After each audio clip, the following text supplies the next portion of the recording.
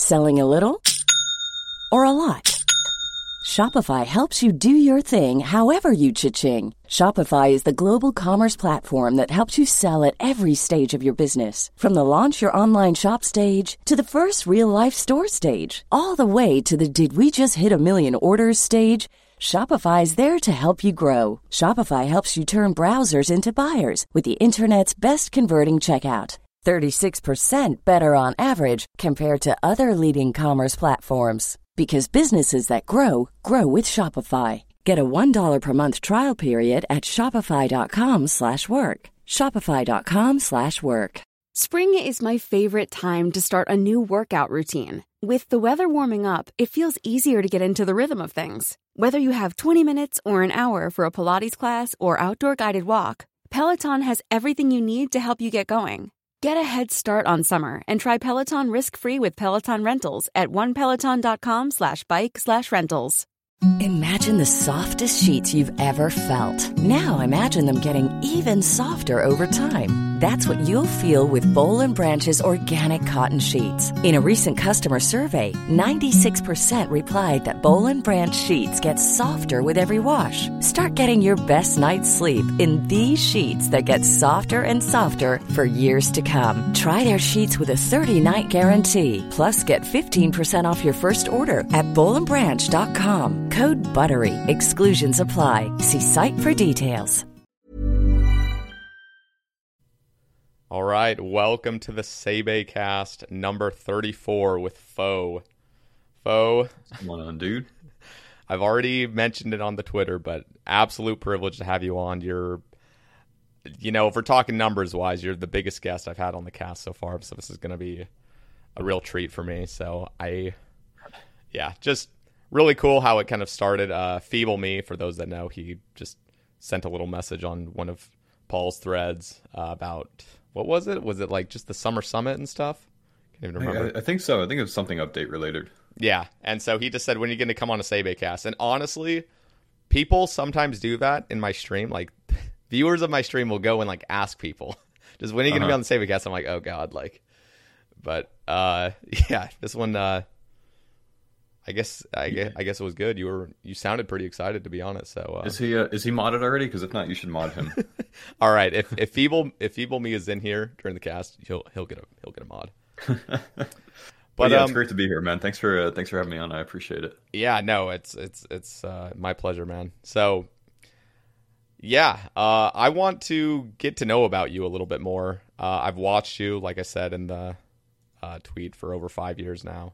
And you, let me think, Mr. Mammal, MMORPG, Bodhi, just all the giants of the OSRS section. I seem to have all followed around the same time when I first joined Twitch. And so nice. You guys are like the legends in my book. So I want to hear it. I don't even know where to start. Like, when did you get into streaming? When did you get into old school RuneScape? Did it all happen at once? What is your history with the game? Let's just kind of go through it if you want. Yeah, sure. Those are good questions. So RuneScape. I grew up, like I think most people, playing RuneScape from a really young age. I think I was 12 when I started. That's like 2002. So I've been in RuneScape for a very long time, probably longer than some of the people that listen to this podcast have been born or have been alive, right? Yeah. I'm rolling on like 19 years of RuneScape now. Jesus. Which is huge. But so I started in RuneScape Classic, and I played it nonstop with both of my brothers, and played for a long time. Played until about 2007, 2008.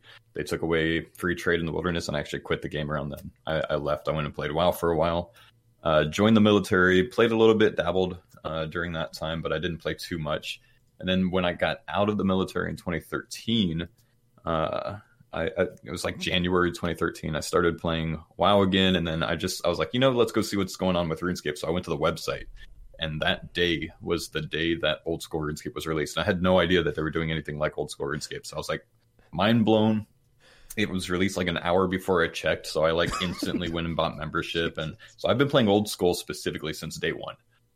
since that morning. I actually called my younger brother and I was like, "Hey man, we got to play this." He's like, I'm kind of broke. I'm in college. I'm like, "I'll buy your membership. Let's play. Let's just have a good time, like the good old days, right?" Yeah. And then like 4 days into us playing it, he was into streaming a little bit on WoW, and he knew what to do. And I had watched some streams for the last year or so, but I'd never tried it. And he's like, "Yo, you should try to get into this. I think you'd enjoy it. You've got a lot of experiences from your time in the military and whatever else, and you just like talking to people. So how about I set this up for you and you just see if you like it." So like within the first week of me playing Old School, I started streaming it, and it kind of cascaded from there. I actually got extremely lucky with my start in that I had what I believe to be the first Visage drop in the game. And Wow. I was live during that time. So like my stream over the first few days was averaging like 40, 50 viewers maybe. And that's big for like, beginning of a stream, because Old School is just so popular then. And then I got that drop and I instantly shot to like 800, like towards the top of the category. And I think that's really like, if that catalyst didn't happen, I don't know if I'd be here today. Wow.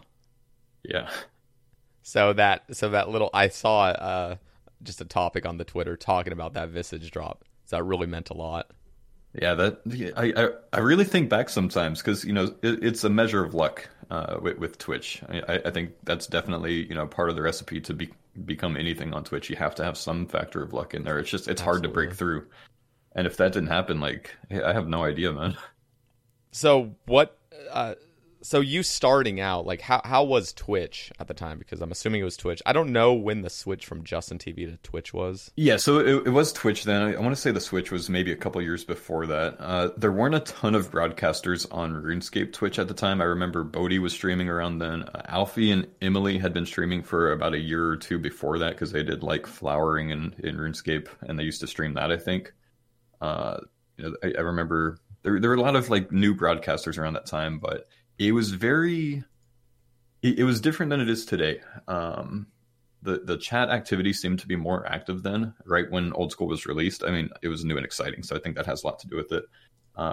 Twitch was less emote based. I mean, Kappa was basically the only thing that people would spam, and it was very like meme song based back then as well. Like everyone had like the same music that they would go to, and you'd get like 20 minutes in a stream of people playing Darude Sandstorm and like not saying a thing, just Darude pumping, and like the whole chat's just going wild. It was fun back then. It was different though. Yeah, I'm kind of I'm sad because I started watching Twitch in 2015. So like all those meme songs, like people will like, what's that one meme song? You still came in during like the Ameno stage though. Yeah, I did. There were a few things that I just never understood though, that I still just can't ever understand. But emotional Titanic flute, all those great ones. Yeah. So what was streaming fun to you? Like, it's always been fun, man. There are people that just like, would love to stream, but then they start doing it and they realize it's not really for them. Yeah, I mean, I think it helped that I didn't get into streaming to try to make a career or a job or anything out of it. I got out of the military to go back to college, and I was a student at the time, and I had the post 9/11 GI Bill that basically paid for my school, paid for my housing. I didn't really have any struggles with finances or anything like that. I didn't get into stream to make money. So like for the first probably half year that I streamed, it was just for fun. I just toss up my stream for a few hours a day and just chill with some people, and then built a little community. So like, it was just it didn't seem like a hassle or anything like that. Yeah. That's interesting. So at what point did you get, like, how far down the line did you get to the point where you realized you could probably make this your career? I mean, that would have been years. Like, I think I've finally, maybe in the summer, I think RuneScape Old School came out in February. In the summer sometime that year, 2013, I ended up finally putting like a donation button on my channel. And even that I didn't really push much, but I did have people that supported with that. I think a lot of the times when people donated then, I'd go take that money and I'd buy beer and then I'd do a drunk stream. But I stepped away from Old School that first year because like that fall was my first full-time semester in college after my time in the military. So I wanted to get away from RuneScape and Twitch and everything. I didn't want to have any distractions. I wanted to make sure I got my education started well. I've always kind of given my education a really high priority in my life. So I didn't want any distractions. So I quit for like 3 or 4 months. When I came back was like November maybe. And in December, I got partnered and got a sub button. And I think that's kind of when I realized, like, hey, maybe I could make something of this. So it would have been late that first year. So, I mean, it took some time to build up. I think it was a lot harder back then to get partnered. I think the average concurrent viewership you needed was like 800. So I was kind of mind blown that I even got accepted to it. Yeah, that's what I had heard back. And I think even like in 2014 or 2015, even it was like 500 for partner. Yeah. And you didn't even get a sub button. So all I know is that affiliates get sub button, affiliates get emotes, affiliates basically get everything that a partner gets, except just at a lesser degree. So how I got lucky, I think, because I got my sub button like 4 days. I'm sorry, I interrupted you. No, you're like good. 4 days after I got partnership, and I don't know if that was just because I was very cool with some of the people that were in that department at Twitch or what. I think there's probably a certain level of who that had to do with that, but yeah, I don't know. So how was the, I guess, financial aspect of it before a sub button? Was it all donation based? Because there was no sub gifting, there was no bits, I'm assuming. Yeah, I think even probably the first year or two that people started getting sub buttons, as far as like what you made from streaming, it was probably 70-80% donations, even with sub button. Yeah. And I think Twitch has done a good job capitalizing, and I say good job, I don't like it, but I think they've done a good job capitalizing that market and kind of, getting in with bits and everything else and really taking that market share away from just the regular, donation system so they can get their piece of the pie. Yeah. Which I don't like it because it's obviously a large amount that's taken away from the creators and, put into the pockets of Twitch. But at the same time, I'm grateful because without Twitch, I wouldn't be here. Yep. 100%. Yeah. Okay. Wow. So, about a year until you kind of started really focusing on it. Did you do school after that during like Twitch or anything, or was it just Twitch at that point? Yeah, so I that 2013 I started my degree and I stayed a full-time student including summer classes and everything else until I graduated, and I graduated with my bachelor's degree in the summer of 2016, and that's when I actually went full-time on Twitch. Up until then I was only streaming about 20 or 30 hours a week, so I really did not make my focus Twitch until after I got my degree. Okay.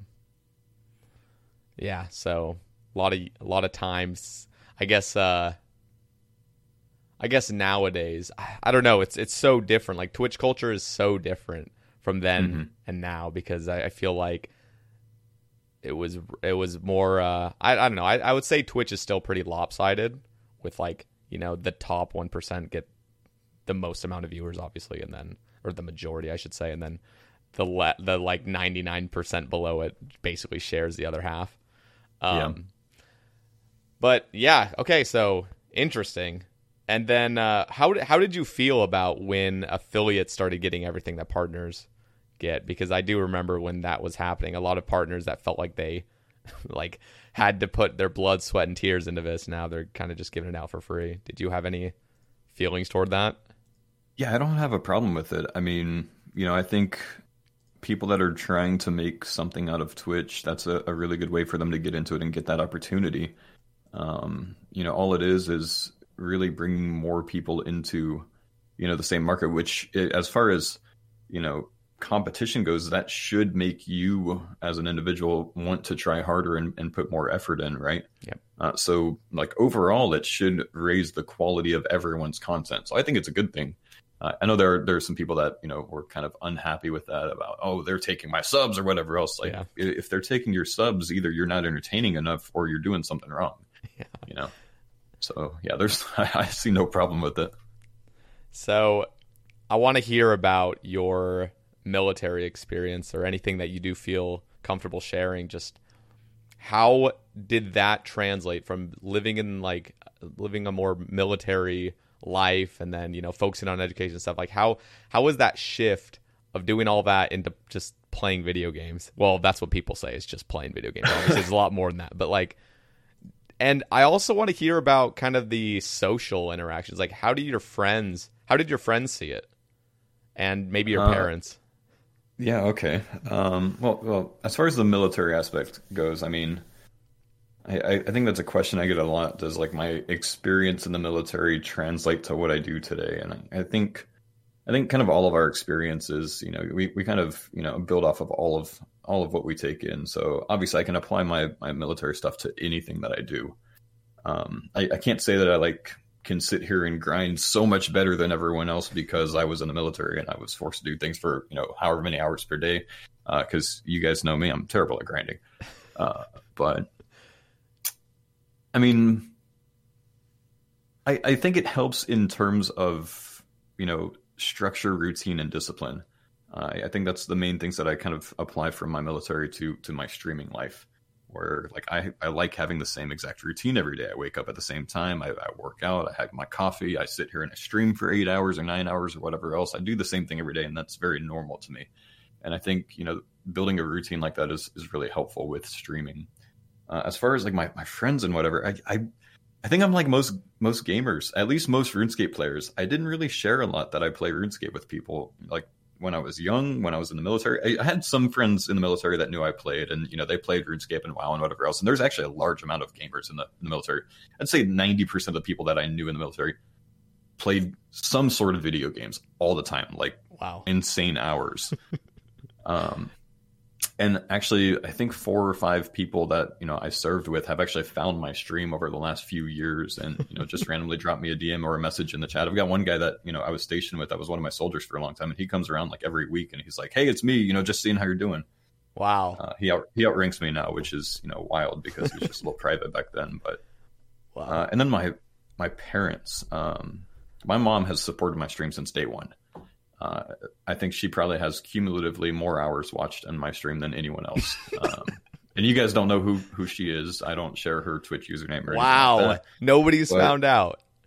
No one's found out. And I you know, just like to have that separation, and That's she good. understands that. Yeah.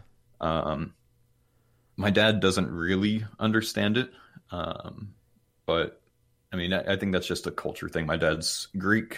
He was born in Greece. You know, he understands the internet. He does not use the internet.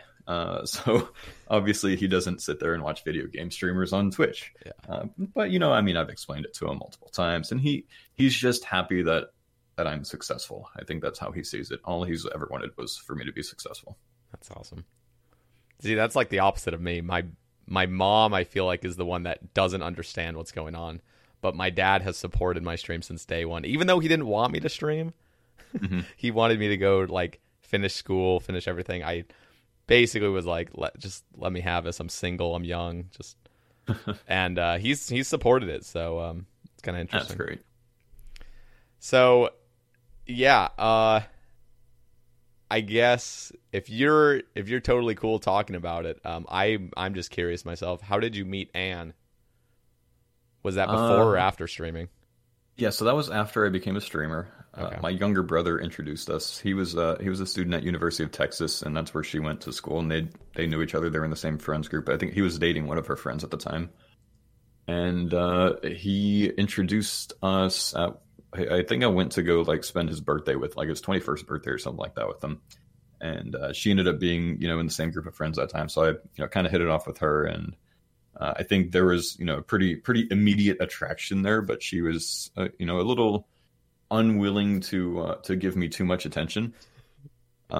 We talked for a good amount of months, you know, just randomly here and there, kind of just kept in contact. It wasn't until about maybe 8 months later or something that we started dating.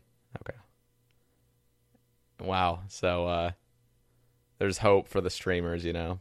There's hope. There's always hope. She had no idea that I streamed. Really? And I didn't tell her. Actually, no, literally like 5 months into us dating, I finally... No. Actually, no, it was longer than that. It was over half a year after we started dating that, you know, I was hanging out with her, and I sat her down, and I was like, look, okay, I'm going to pull this up. I'm going to show you what I do. This is what I do, you know, multiple times a week, 5, 6 times a week, you know. She thought, you know, I'm just a student, right? Or that was my idea. But she just thinks that, you know, I'm focusing on school or whatever else.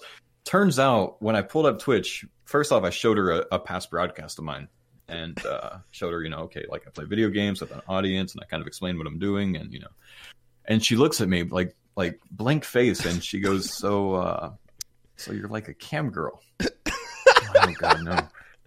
So like I like start stuttering over everything. I'm trying to explain it better, and she looks at me and she goes, yeah, your brother told me about this like 4 months ago. So apparently my younger brother like completely leaked it, and I had no idea for like months and months. She knew that I did this, and I was like keeping it from her or whatever. Oh my God. It was really awkward.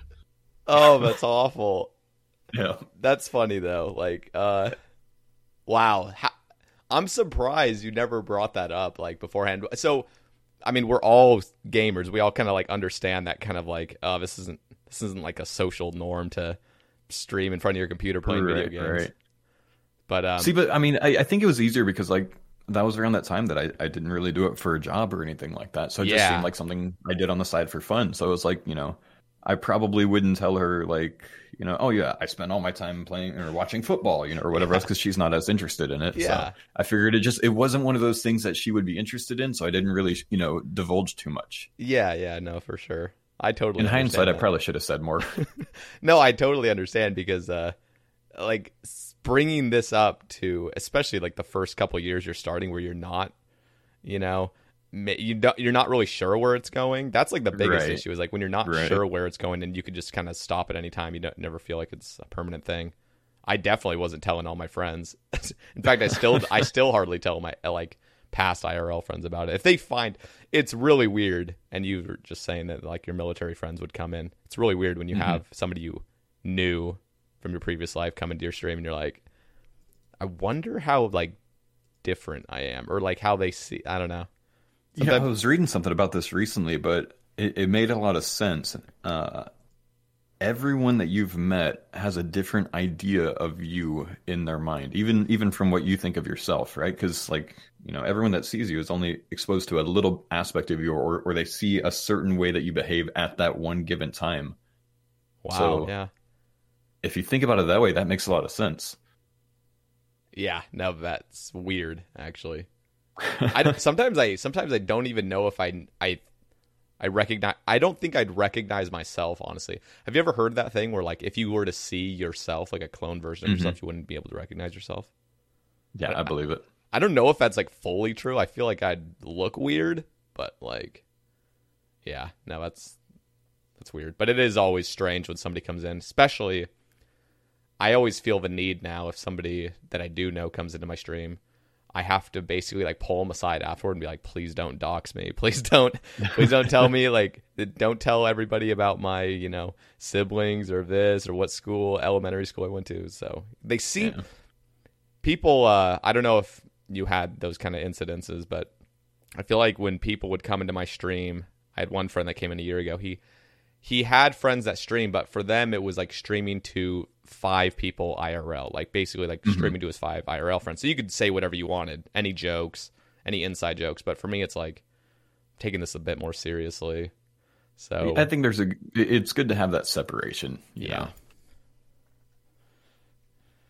Wow. So now you've been full time for almost 5 years, something like that. Yeah. And how is your life? Was there a plan before getting into streaming that you kind of saw your life taking? There was, and I think at the time, like I was studying kinesiology, which is exercise science, and I had the intention to just get my degree and actually go back into the Army as an officer. And it's actually something that I still considered even when I graduated in 2016, even though I had, kind of more or less made it with streaming. I still went and talked to the recruiters and all the rest. And I think I sat down with Ann at the time. We were engaged, and we kind of talked about like where we wanted to go with our lives, and made the decision that we didn't want to constantly move around and kind of have that unstable, home situation. So I actually decided against going back into the Army at that time. So, I had, a plan before I started streaming, and that continued to be my plan even while I was streaming. But it took some, it took a lot of thought to, try to figure out what am I going to do long term. And, because there's obviously there's not a lot of job security, or there's not a lot of, you don't really know where you're going with streaming. Anything can happen at any time. I could be banned on Twitch tomorrow. Twitch could shut down 2 days from now. There's no long term with this. So I was very nervous about getting into it, for a guaranteed, this is what I'm going to do for the next, however many years. Because that's hard. And that's a lot of the reason I decided to still get my degree, even though I was doing well with streaming, was I always wanted to have something to fall back on. Yeah.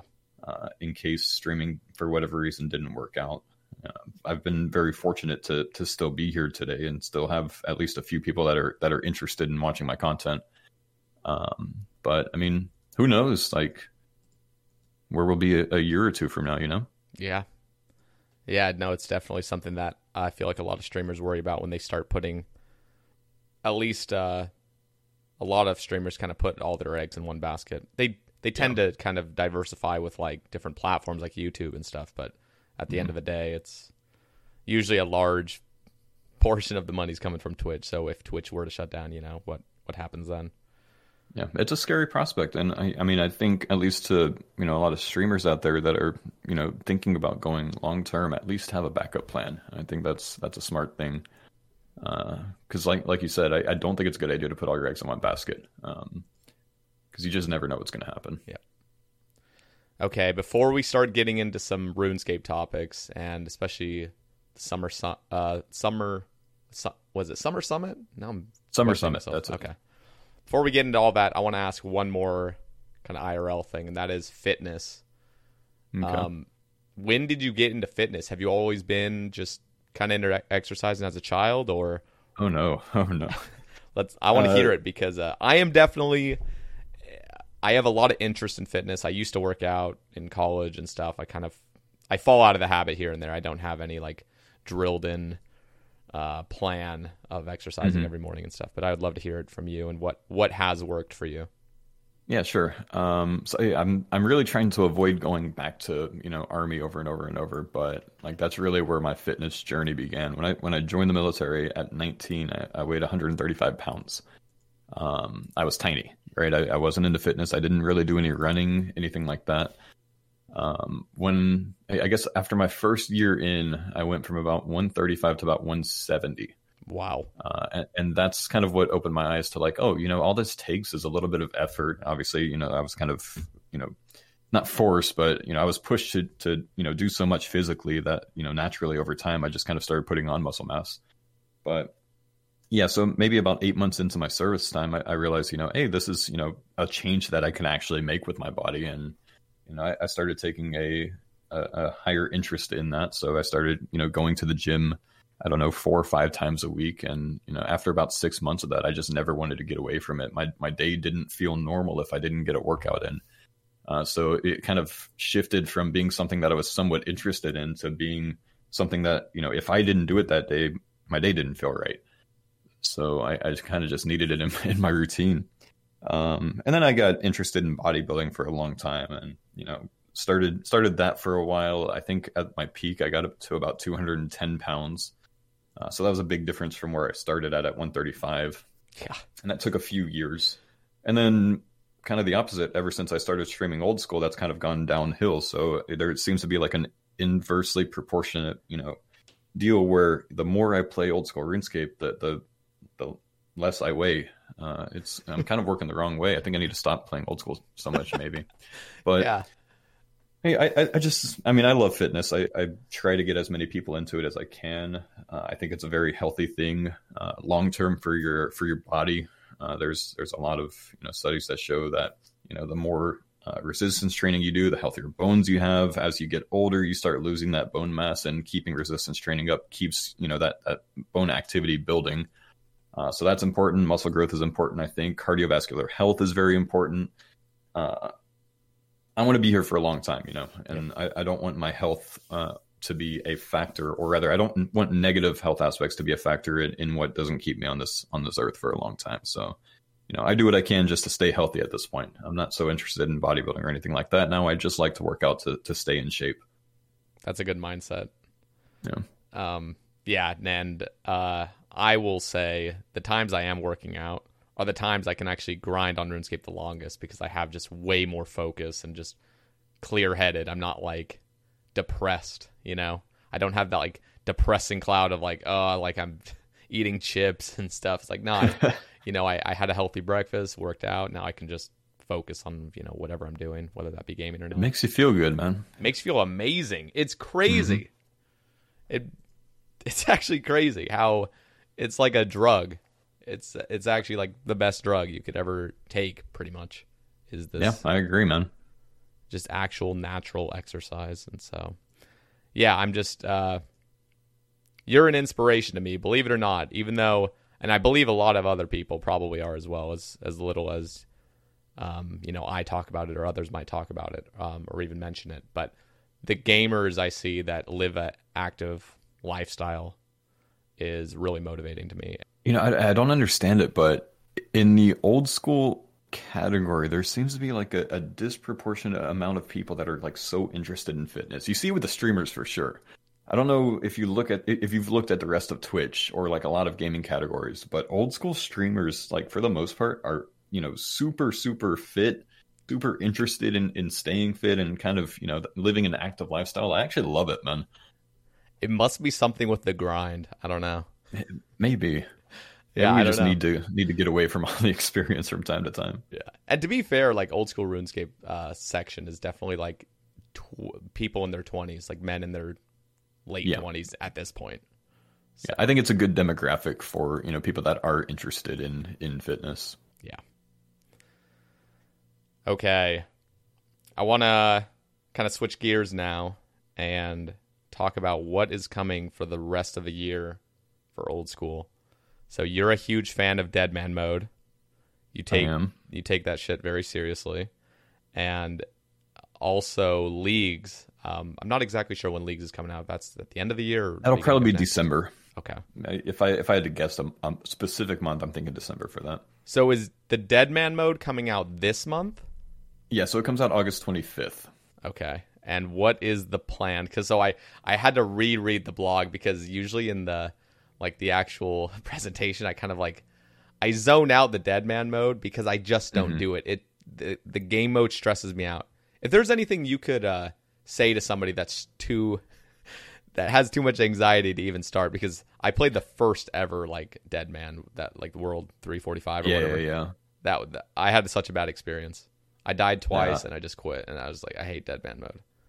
I was talking with some people yesterday about it, and a lot of people feel that way, but that's kind of the design of Deadman mode, and it's unfortunate that it's designed like that, but that's the whole purpose is the point is to kill the person next to you, and when you kill the person next to you, that person is not motivated to keep playing, so it's kind of like a self-defeating game mode, right? Where the more that you play it, the more people die off, the more people quit, and then that kind of makes the whole game die off, and then that kind of cascades. So I think they're trying something interesting on this one, which is kind of giving you what I expect to be a better rebuild potential.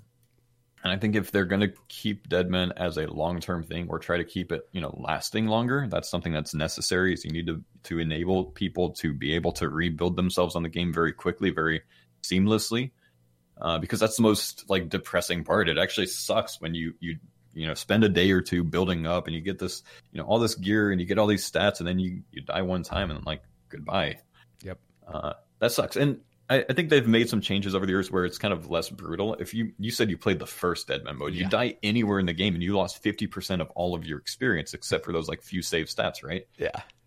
Whereas, they changed it to where if you die, you didn't lose any experience, or if you lost combat XP, you gain it back so quickly if you were skulled, but if you were unskulled, you didn't lose anything at all. So they tried to kind of help with that, but at the same time, that kind of also took away from the idea of what Deadman mode was.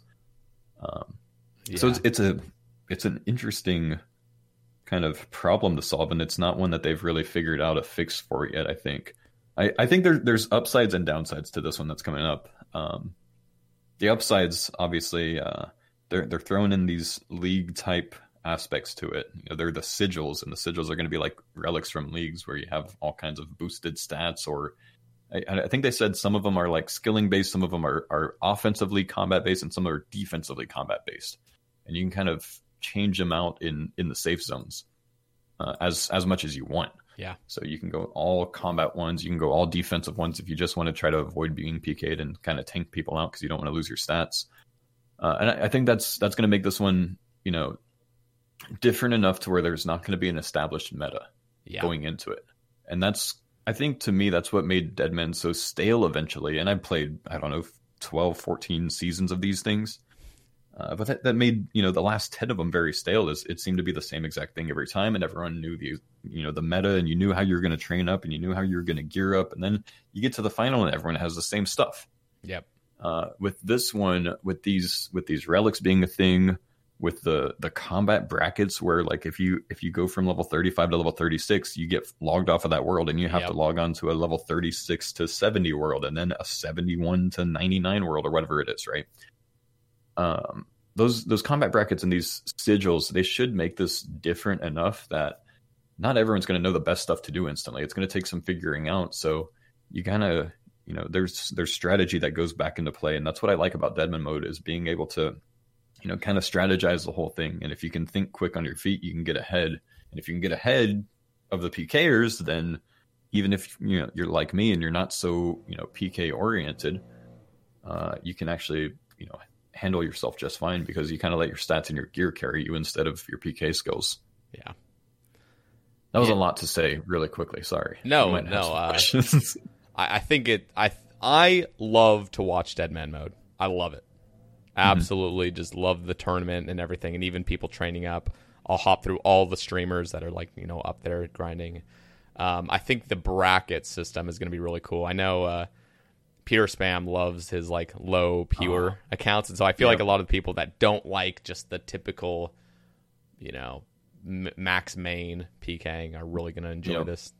In fact, dying will actually probably almost be like a reward for some. Yeah, absolutely. I mean, there's strategy that's involved in that. Even you can spend your first few days just questing. Like say you want to go get Sins of the Father done, right?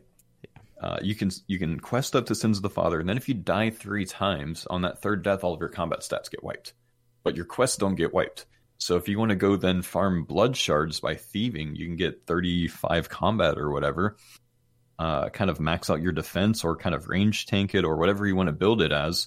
But you can then go thieve Firewatch for blood shards with the rogue armor on, and the highest level person you have to worry about is someone that's level 35. You can probably tank that out. So like there's a lot of strategy in how you want to, you know, structure your account even after a rebuild, where you can, you know, get all these things done and then stay in a lower combat bracket if you have something that you want to work on, like a blood shard, which, you know, make a blood fury, and you have some healing during the the final bit. Yeah, that could be appealing for some people. So was there anything that was restricted? I remember they mentioned a few things like LMS and other like mini games are restricted, but I feel like Chambers and TOB is all unlocked, correct?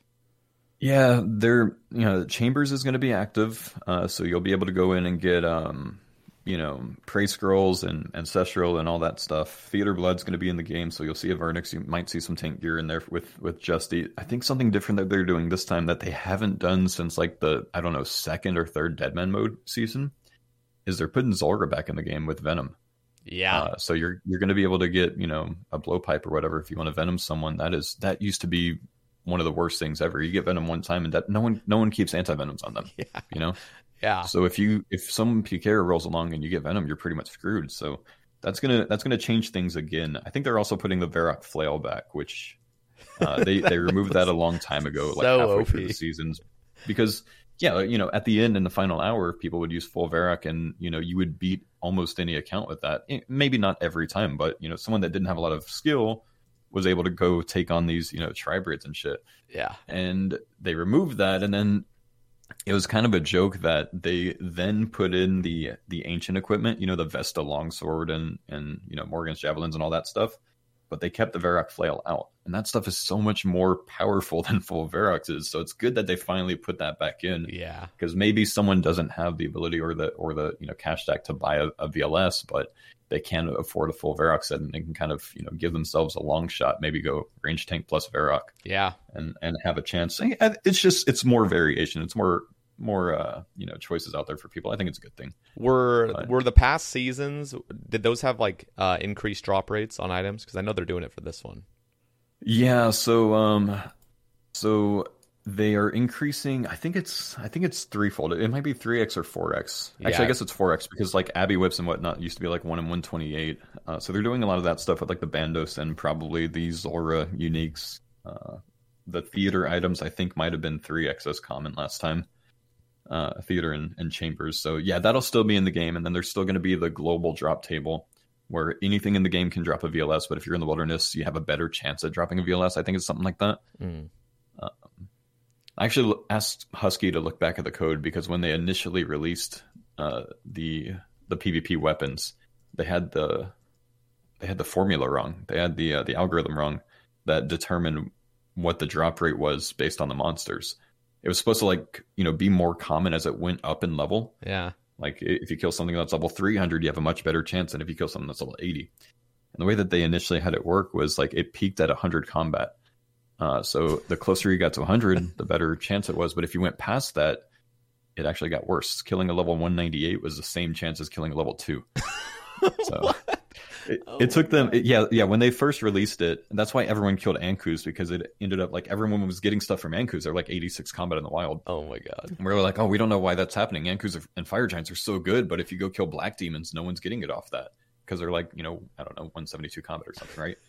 Yeah. So we're like, something's wrong here. So we kind of pulled up the formula and tossed it into Wolfram Alpha. It's not like I did the calculations. I looked at a little graph that, showed a bell curve.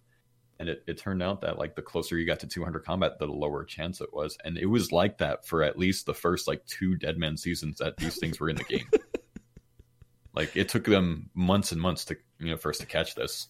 It just reminds me, like, it's funny how us as like a collective player base just kind of like find these things out relatively quickly. Like, okay, something's off. Same thing with Fasani's Nightmare. Nobody had got like out of like 4 different like major PVM clans. Everybody after like 10 hours of Fasani's release was like, has anybody gotten an item yet? And everyone's like, nope. And then no kidding. It was like I didn't know that was a thing. Yeah, there was like some secret like I guess Arcane came into my stream and he was like, oh yeah, like it looks like everyone just got really unlucky, Kappa. Like apparently they did mess up, but it wasn't that big of a deal. I guess they could just hot fix it. But yeah, that was funny to see. Like the whole community is like the same 60 thing happened times in the overrated. league. Yeah. Oh yeah, the Trailblazer League with the God Wars dungeon items, the minions weren't dropping anything, and like for like a week straight, I kept telling them about it, and they're like, "Oh no, you guys are just getting unlucky." Like you don't understand. Like we have so many collective kills throughout like everyone in this community. Like got 10,000 minion kills now.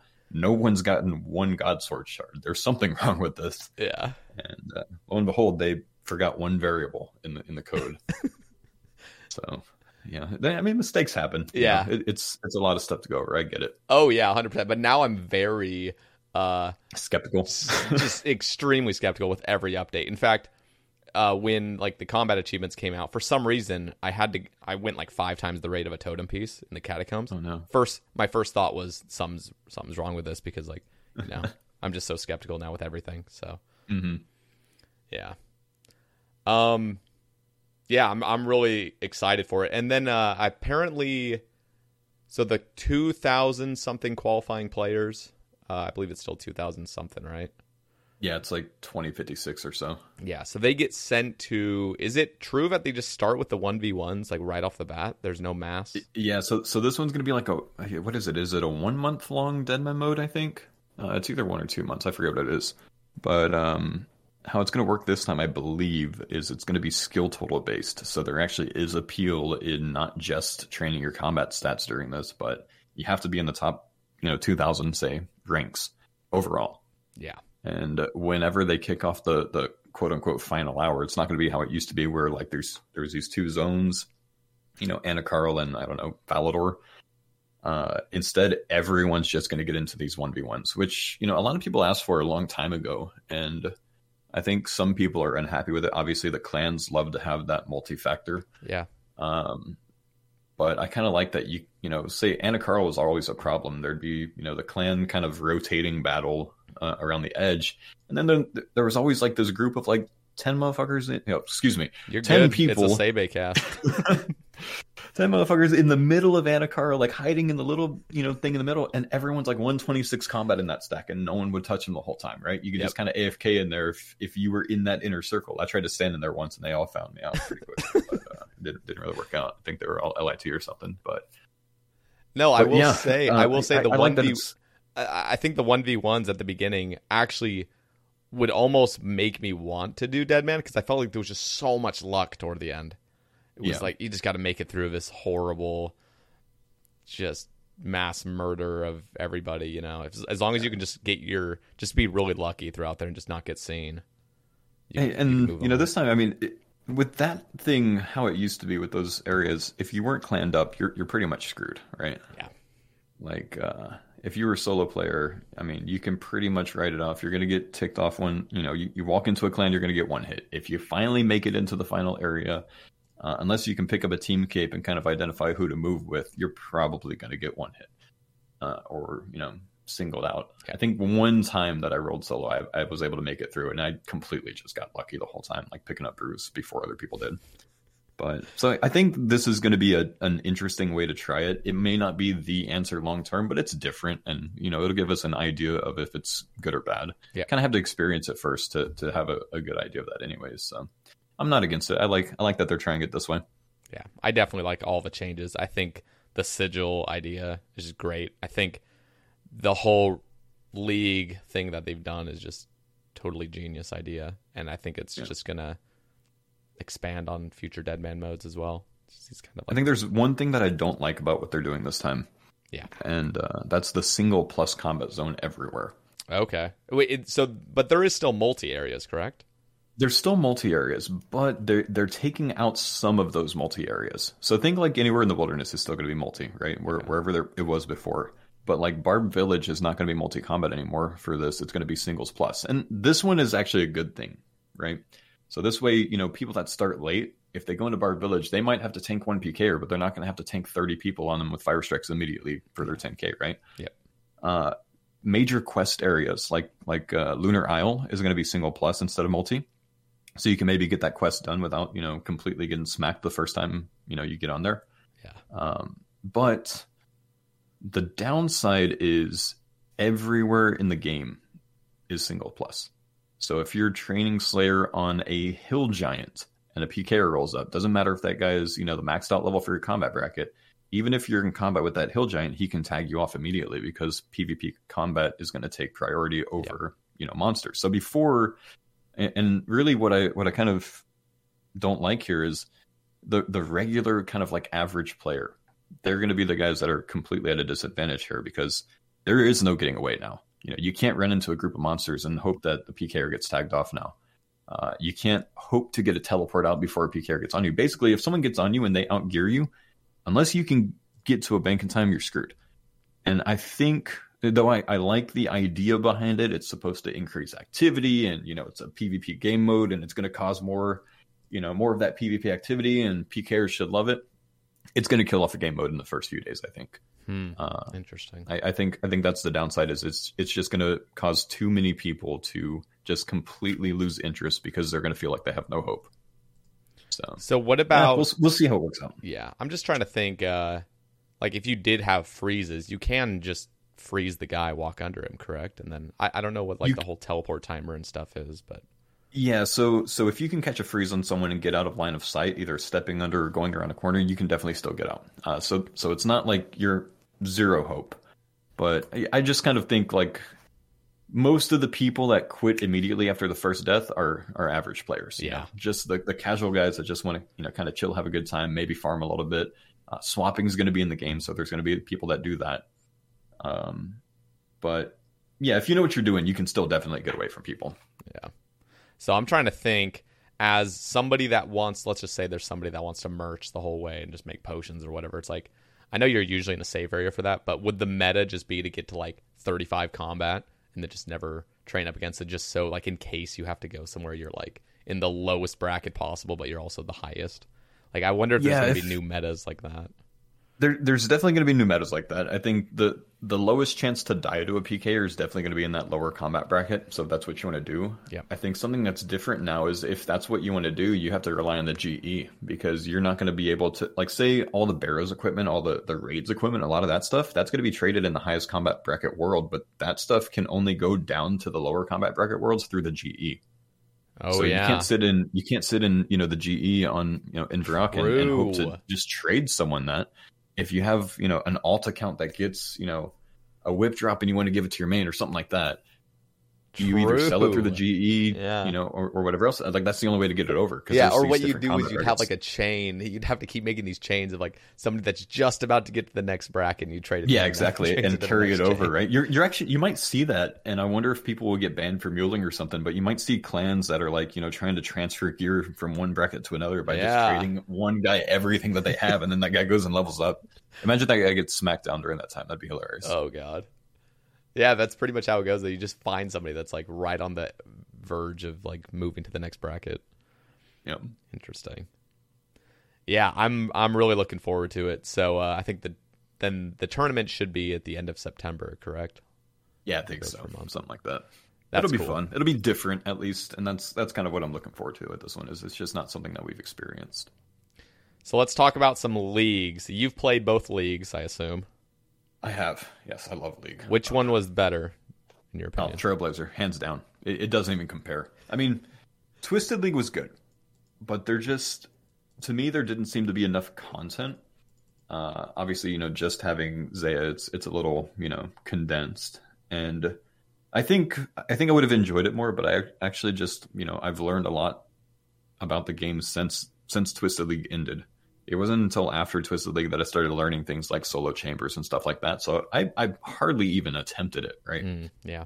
So maybe that had to do with, somewhat with why I didn't enjoy it as much. It's just I just wasn't as good, and I wasn't as willing to step out of my comfort zone. Maybe if I could solo chambers back then, I would have liked it a lot more, because that was a lot of that. That was the only in-game content, basically. That and Seracnus. Yeah. So pretty much. It was just too condensed. It was cool though. Yeah. But Trailblazer League was a blast. I made 3 different accounts for Trailblazer League, just to try different things, different areas and whatnot. I mean, you would combat styles. You would basically get a maxed out account within a couple weeks. I mean, just gear wise and everything. So that's cool. Did you ever get to try the one tick blowpipe? I did, yeah. So my second account that I made was a ranger, and I got the blowpipe. I started running those, like, I don't know, 20, 30 second Zora kills. That was a lot of fun, but I didn't do too much with it. I think I stopped that account at tier 4, I guess, for the for the combat stuff. So I never really got that last, tier 5 relic or whatever, where I could, like, attack everything with burst or heal up or whatever. Yeah. I think on that account, I just I got the blowpipe, and then I just started AFKing fire capes. Like, literally go into a fire cape on mobile, go into the fight caves on mobile, and I wouldn't touch the account one more time after that. And it was like a 28, 30-minute fire cape where you just auto-retaliate the whole thing and hope that Jad doesn't kill you. And, I mean, it was like an 80% success rate, so it's pretty easy. Jesus. Yeah, it was fun. And then I tried a major account as well, Mortania based, and that was fun. But I really only did that to get enough points for a Twisted Horns on my hardcore, so I can have that in the main game. Yeah, interesting. I remember people were like rushing Nightmare, and this is back in the time where I was like camped at Nightmare for months and months, just trying to get an Inquisitiveness. I'm like, what is the fun in doing a new game mode and then rushing Nightmare, like the worst content? That was my least favorite piece of content. Now it's the best because Fasani's is out. It's so much fun. But how do you like that? I haven't tried it yet. Fasani's is incredible. I have to give a huge shout out to Mod Arcane. I think he was the main developer in that. But it is just so well done. It's so little RNG to it. And everything just feels like you're in control. It's just really nice. Yeah, and Nightmare's really something that I just haven't really given too much interest in, just because it's like Corp on crack. It's like it's a difficult Corp fight where the drop rates are still similar to the sigils, right? Yep. So it's like insane to get a drop. I hear Fasani kind of fixes that a little bit. Yeah, Fasani's is really nice, and you actually get like some decent drops. It used to, like, your best drop you'd ever get is like 5 Sandfuse. Now you get like 6 Snapdragon Seeds, 8 Snapdragon Seeds. You get 500 blood runes and stuff like that. So You still get like the, I don't know, 12 bass drops or something that just really pisses you off after spending so long. yeah, no, 9 months straight. I spent over 1,100 hours doing Nightmare solos, and the majority was one tick flicking them. So Oh wow. that was definitely, yeah. The comparison is, there is no comparison. It's just completely different, and it's crazy how you could make a fight completely different, even though it's the exact same sort of mechanics.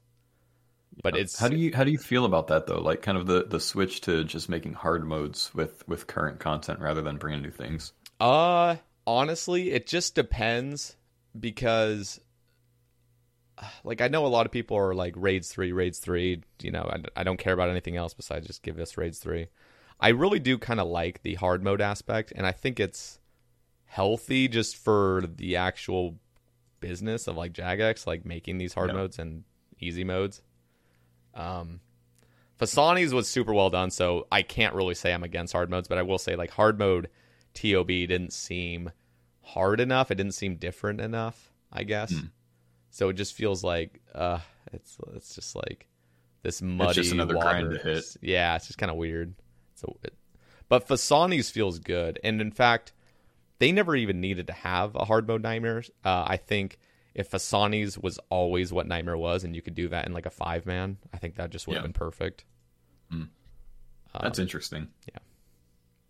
I know that I flipped the podcast. I'm interviewing you now. Yeah, no, this is what I love. This is the discussion I like, is when there's questions going for both of us, because I mean, you're arguably more experienced in the game. Like this is a question I wanted to ask you. You've played a UIM before. I don't get many UIMs on the cast, so it sucks.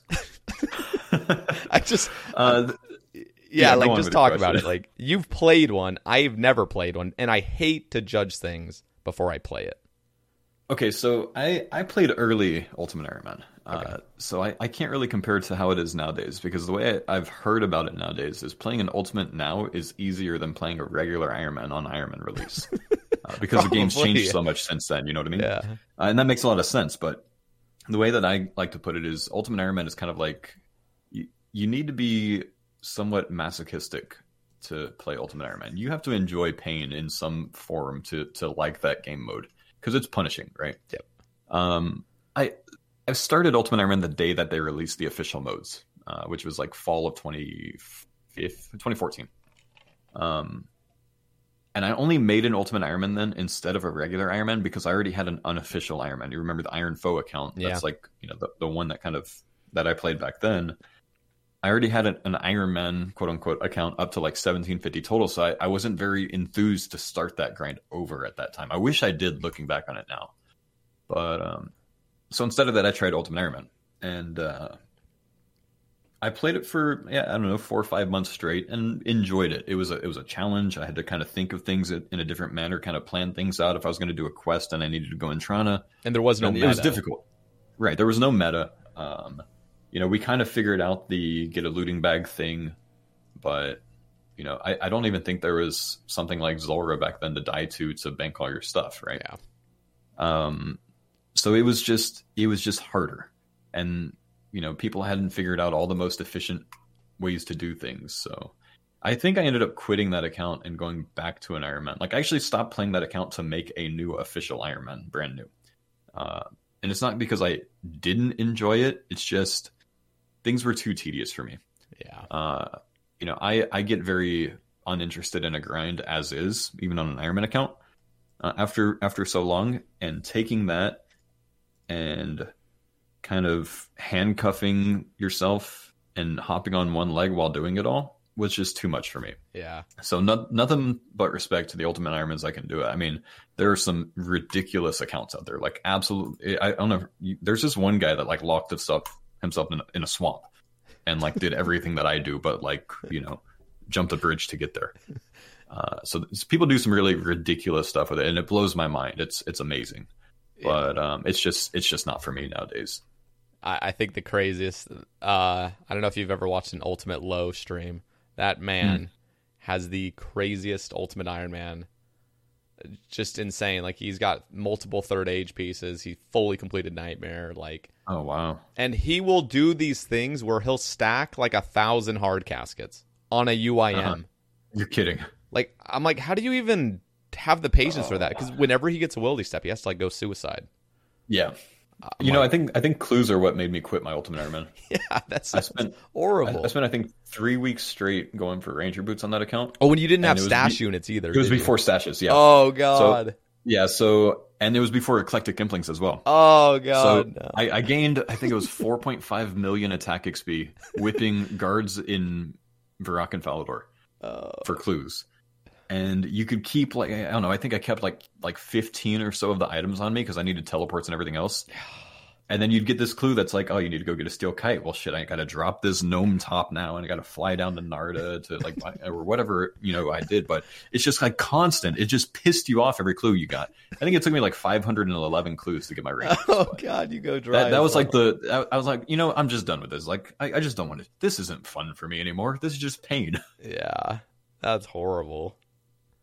Yeah, I've never felt the desire to go play one, but I know I definitely have gotten to that point in my life where I really shouldn't judge things until I just try it. But that's just something I just know I'm not gonna like, But I still need to try it because then I can at least say it. Damn. But yeah, respect to those guys. Like that's a ridiculous absolutely. grind. That's just a whole nother level. Absolutely. All right, we got a topic from Twilks. He asks, best way to deal with burnout and bad dry streaks. So what is like your worst dry streaks? I want to hear it because I think I can already guess, but I want to hear some of your worst dry streaks and what you did to push through. I think I've got two that like directly come to mind. One of them, the first of the two, is what cost me my first hardcore status, and that was going for a sigil. So that took me, I don't know, 400 or 500 hours, and ended up dying on that one. But I was on that grind for months, and really and then obviously the other one you're thinking of is the Pig Agent Crystal. Yep. 3069 KC, I think it was, or 3169 KC for a Peg Crystal, so about 6x of the drop rate. So stupid. Yeah. So I mean, they can be painful, but either burnout if you're skilling or dry streaks on a specific piece of content. I think just the best way to push through it is just changing it up a little bit. You do the same thing for too long and you're going to get annoyed with it, and you're going to log off the game and you're not going to play anymore. So, I mean, there's a lot to work on this game. There's skilling, there's PVM, there's all kinds of stuff you could do. Just take your mind away from it a little bit. Take a break for a few days or even an hour. Go do something else. And that seems to help. People always... I get this question a lot on my stream, and every single time it happens, I'm like, well, what grind are you working on right now? And for some reason, the answer is always either mining or runecrafting. Like, yeah, you've been runecrafting for 2 weeks straight. No shit, you're burnt out. Get away from it. Go do something else for a little bit, No one's going to like that. I mean, there's a select few. You might be one of them. But there's a select few that can handle that, like, no problem. Yeah. But most people just can't handle, doing the same monotonous activity nonstop. And, sadly, that's kind of what the game's built on. But, yeah, you need to get away from it. You gotta go switch it up a little bit. I will say I am not a robot. Some people think because of, like, the nightmare.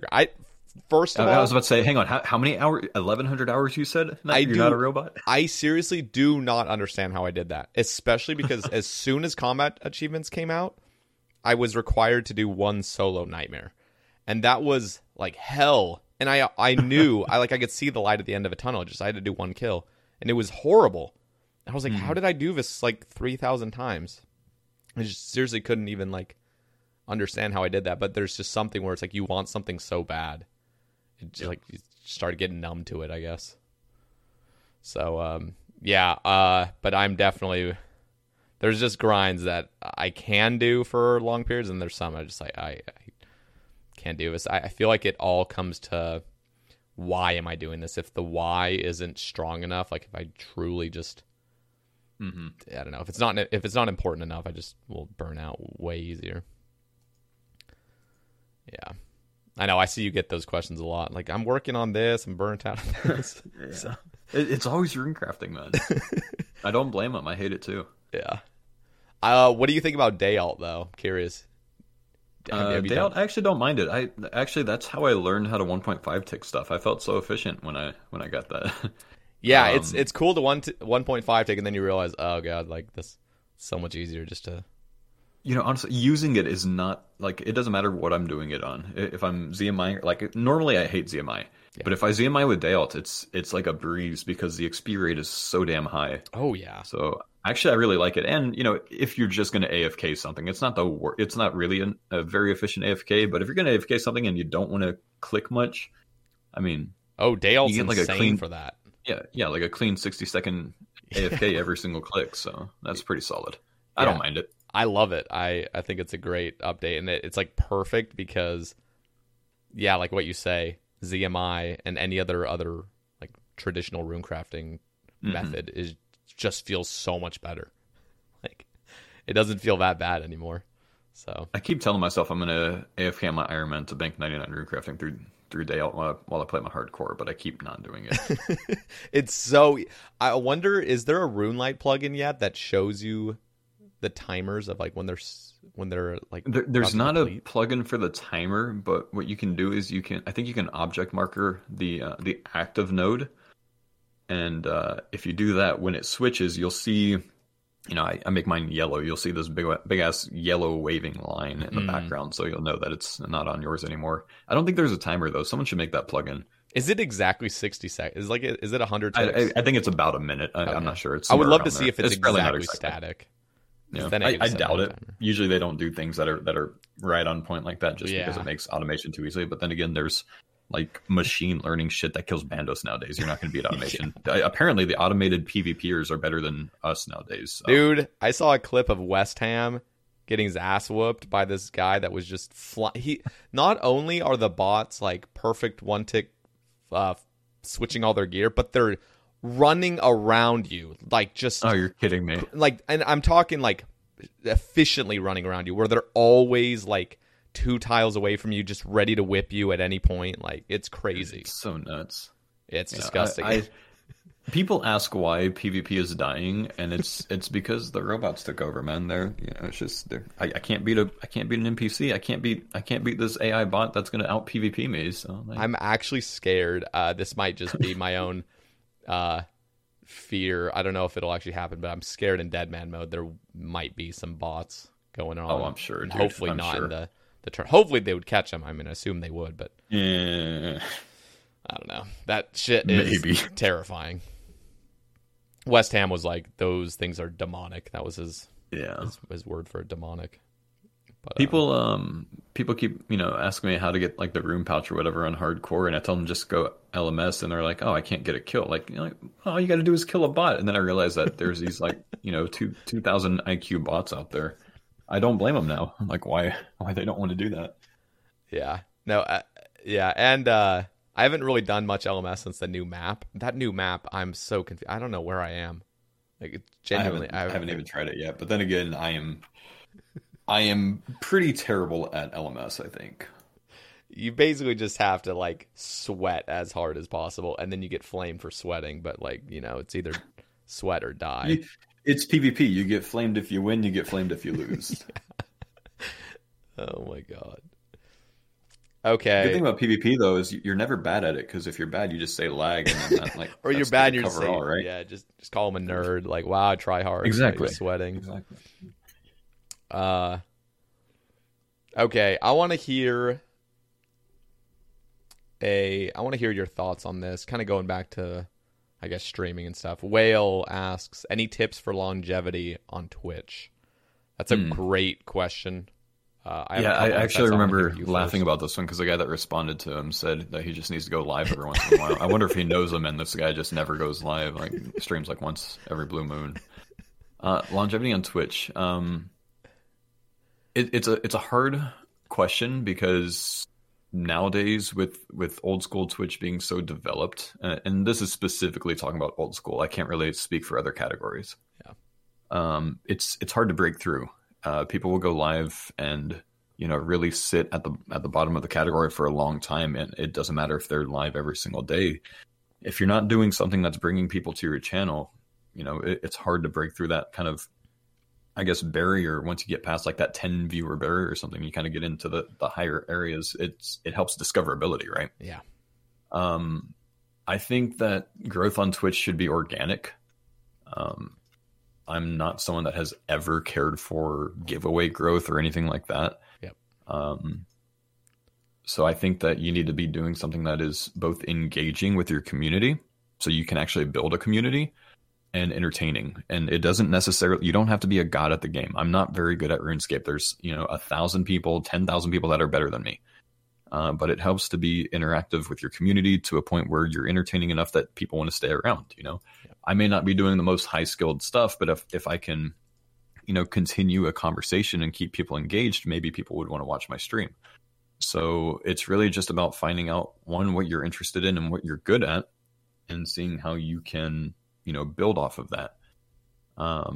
As far as, longevity goes, this is really just about discipline and routine. If you can't get yourself to, pull up and muster the energy to stream, consistently. And I don't think I'm going to give the answer that most people give. Most people give, the answer of, oh, you just need to stay consistent. You just need to stream every single day. You just need to never leave or whatever else. You don't have to do that. There's streamers that stream 3 times a week, for 3 hours a day, and they're wildly successful. I mean, look at Austin Show on Twitch. He barely streams. He streams a few times a month now, and he's still going to pull insane viewers because he has that brand, and he has that established community, and he has his thing. Yep. So if you can make your thing, think of Wooks. Wooks isn't consistent. Yeah. If he goes live today, he's going to be the top of the category. Yeah. You just got to be good at what you do. Absolutely. Yeah, I always hear the I think consistency is key, but it has to be like, Wooks is going to go live when a new PVM update is. That's his consistency. And I mean, it certainly doesn't help. Like, I stream a very similar schedule every single week because that's what times work for me. And since that's what times work for me, that's what I stick to. Yep. But people know when I go live, they know when I get offline, they know what to expect. So that helps, right? If I went and asked one of my average viewers right now, should I be live at this time? They'd tell you, absolutely. Why is he not live right now? So, it helps when you have an audience that knows what to expect out of your stream.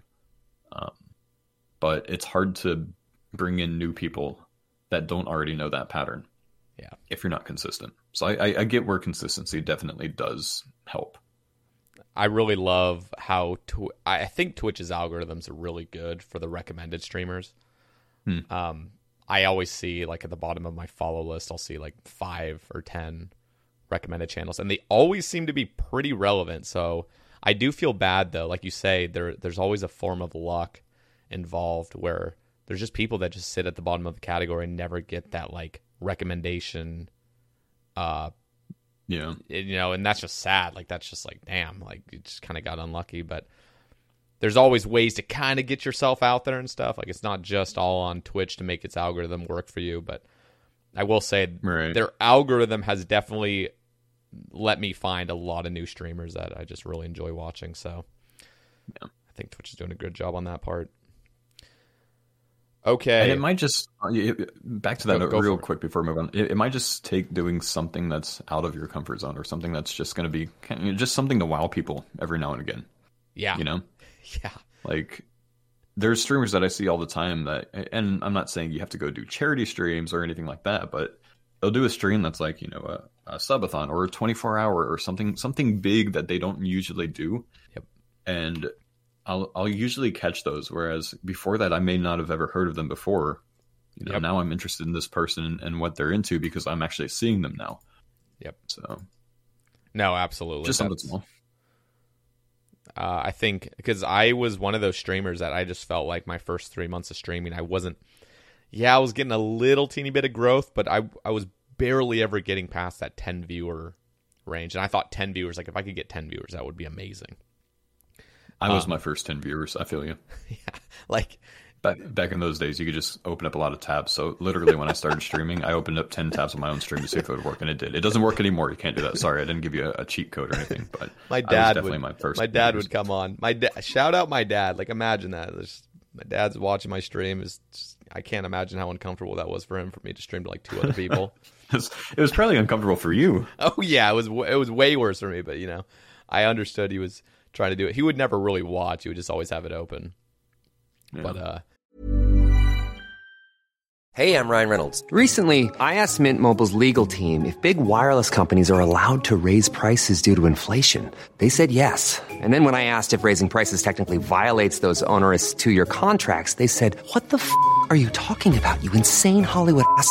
So to recap, we're cutting the price of Mint Unlimited from $30 a month to just $15 a month. Give it a try at mintmobile.com/switch. $45 up front for 3 months plus taxes and fees. Promo rate for new customers for limited time. Unlimited more than 40 gigabytes per month. Slows full terms at mintmobile.com.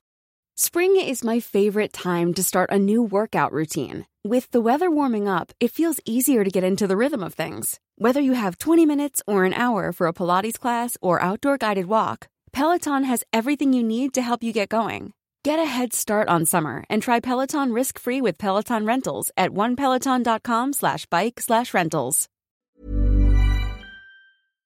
no, I will just say, like, as soon as you do something that's kind of out of the ordinary that not other people are doing, you do get that like big spike of exposure. Yeah, it could help. So, yeah, if I had mentioned anything for like just longevity, in my opinion, is like you have to have a good routine. I do not really practice exactly what I preach, but I will say I've never burnt out of streaming, and yeah, I think part of that is I do take occasional breaks. I'm not the most dedicated, like strict to the schedule as possible, but like I give myself enough like rest days where it's like I've never really burnt out. I've never been like, okay, I need to take like a month off, Mm-hmm. So that works for me. That's balance is important. Yeah. You got to have that.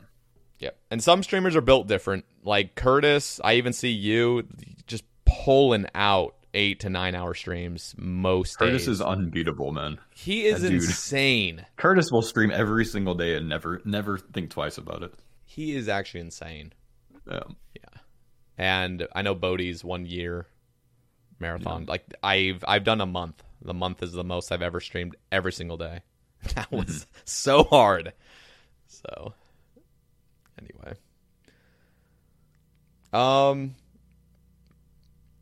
So I want to kind of get into Raids 3. We'll kind of get into Raids 3. Jinzo Rain is asking initial thoughts on Raids 3 rewards. He also is asking your favorite grind on the hardcore as well. So I guess we'll cover that first. What was your favorite grind on the hardcore?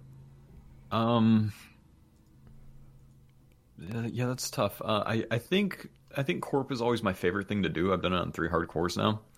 And I guess one of my favorite achievements was actually completing the sigil, completing the Spirit Shield on my last hardcore. Yeah. Got the arcane on that. So that, that felt good. But really, like, I don't know, my favorite grinds, they've changed a lot over the years, and it just has to do with what I'm interested in at the time. Like right now I'm super enjoying the Corrupted Gauntlet grind because it's hard as hell. Yeah. But I've tier 3 armor, by the way, that's just crazy. It's nuts. But it's much more doable than you might think. I thought it was going to take me a month to learn, and I was getting it down on my first day. So like it's definitely doable. You just have to move constantly. Are you just like fried? Like is your brain fried by the end though? I feel like that's just so much energy. I have to stop after about 6 hours of doing it. I have to take a break, and I really like go down to doing about half as many per hour at that point, because it does it's like 11 minutes straight of just constant focus, and like I finally gotten to the point where I can like read the chat while I do it and whatever else. But even when I do that, my success rate goes down. Yeah. I can't finish my prep in time, So yeah, it takes a lot of, it's a mental grind. But yeah, I think my favorite grind ever on a hardcore was probably the initial sigil grind. But that one hit me hard because I died on my first account doing that. After months, I died. Seeing that was heartbreaking, by the way. Your face. It hurt, and it was completely my fault. I was on the West Coast at the time instead of my typical Texas stream, and I was playing on a UK server, and it didn't click to me. My ping was actually okay in Texas on that, but being on the West Coast, I was playing on 200 ping. Yeah. So like I look back at that clip, and I think, and I could be wrong, but I think I clicked the teleport on time, but because of that 200 ping, it just does not register. So. Yeah.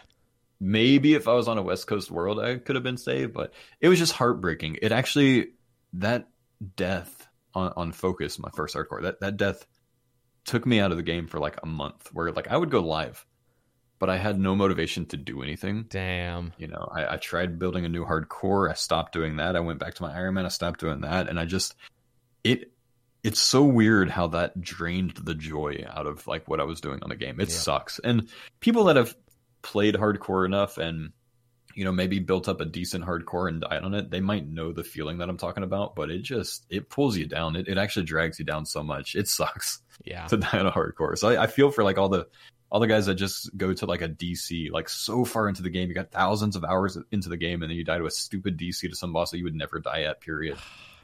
It like that. I can't imagine what that feels like, because I haven't gone out that way yet. Yeah. But this account, it died so early on. I had 2 hardcores, but this was my second one, and this one died to a DC in the catacombs. I was just one tick flicking black demons. It just died. I know what I don't exactly know how you felt, but I can see a little bit where it's like you just die and you're just burnt. You're just like, what do I do instantly. Now? Like, this is just depressing. It sucks, man. You see the gray helmet and you're like, yeah, like this is not the same. You get so attached to just a few pixels. It's crazy how that works, you know? I'm actually just curious. What do you think of the hardcore Iron Man culture of Twitch, especially, where I feel like a lot of new streamers almost feel obligated to have that hardcore because it's more, you get more exposure, I feel like, just on Twitch. Yeah. I mean, I don't think it's a bad thing to do what people are interested in, because like you could be the best person in the game at, you know, killing Nightmare on an Iron Man, for instance. But if it's not exciting, people aren't going to want to watch it. So Twitch is kind of a balance of Co Carnage, really, I don't know if you know Co, but really large streamer, really active variety streamer. One of the best out there. Hands down, like one of the smartest streamers I've ever watched. But he put it a really good way one time, and I'm going to get this wrong, but he explained it that there are several aspects to streaming and being successful on Twitch or any platform. And that is, you have to do 1, what you are interested in, 2, what your community is interested in, and 3, what you are good at. And you got to kind of have a balance of those 3. You know, I can be interested in PvP, and my community can be, you know, interested in PvP. But if I'm shit at PvP, that's not really going to make a good stream, right? But like, you know, Iron Man mode or hardcore Iron Man mode, I have a huge interest in. My community has a huge interest in, and I'm good at it. Yep. So like getting that balance just right, if you can hit all those aspects, you know, you can do well. And I actually might be getting one of those wrong. I think one of his, you know, rather than what you're good at, I think what he actually said was what is healthy for the stream. And that's kind of how he chooses which games to pick when he's doing variety streams. You know, you might want to, like, I might want to take a break and go stream, I don't know, Hello Kitty Island Adventure for a while. But if that's not good for the health of my stream and no one's going to want to watch that, that's not a good thing for me to do. Yeah. So, you know, I think that is important when it comes to streaming, or even just, you know, what you want to play. If you're not a streamer, if you just want to play a game for some reason, you know, what's going to make you happy, you know? Yeah. It's good to kind of consider things in that light, more than just what specific content you're doing. Why are you doing that content? Is your community interested in it? Are you interested in it? You know? Absolutely. And I don't know how you feel. So there's a couple Twitter topics. That was one of them. I'm trying to find it. It was kind of talking about. Let me just see if I can.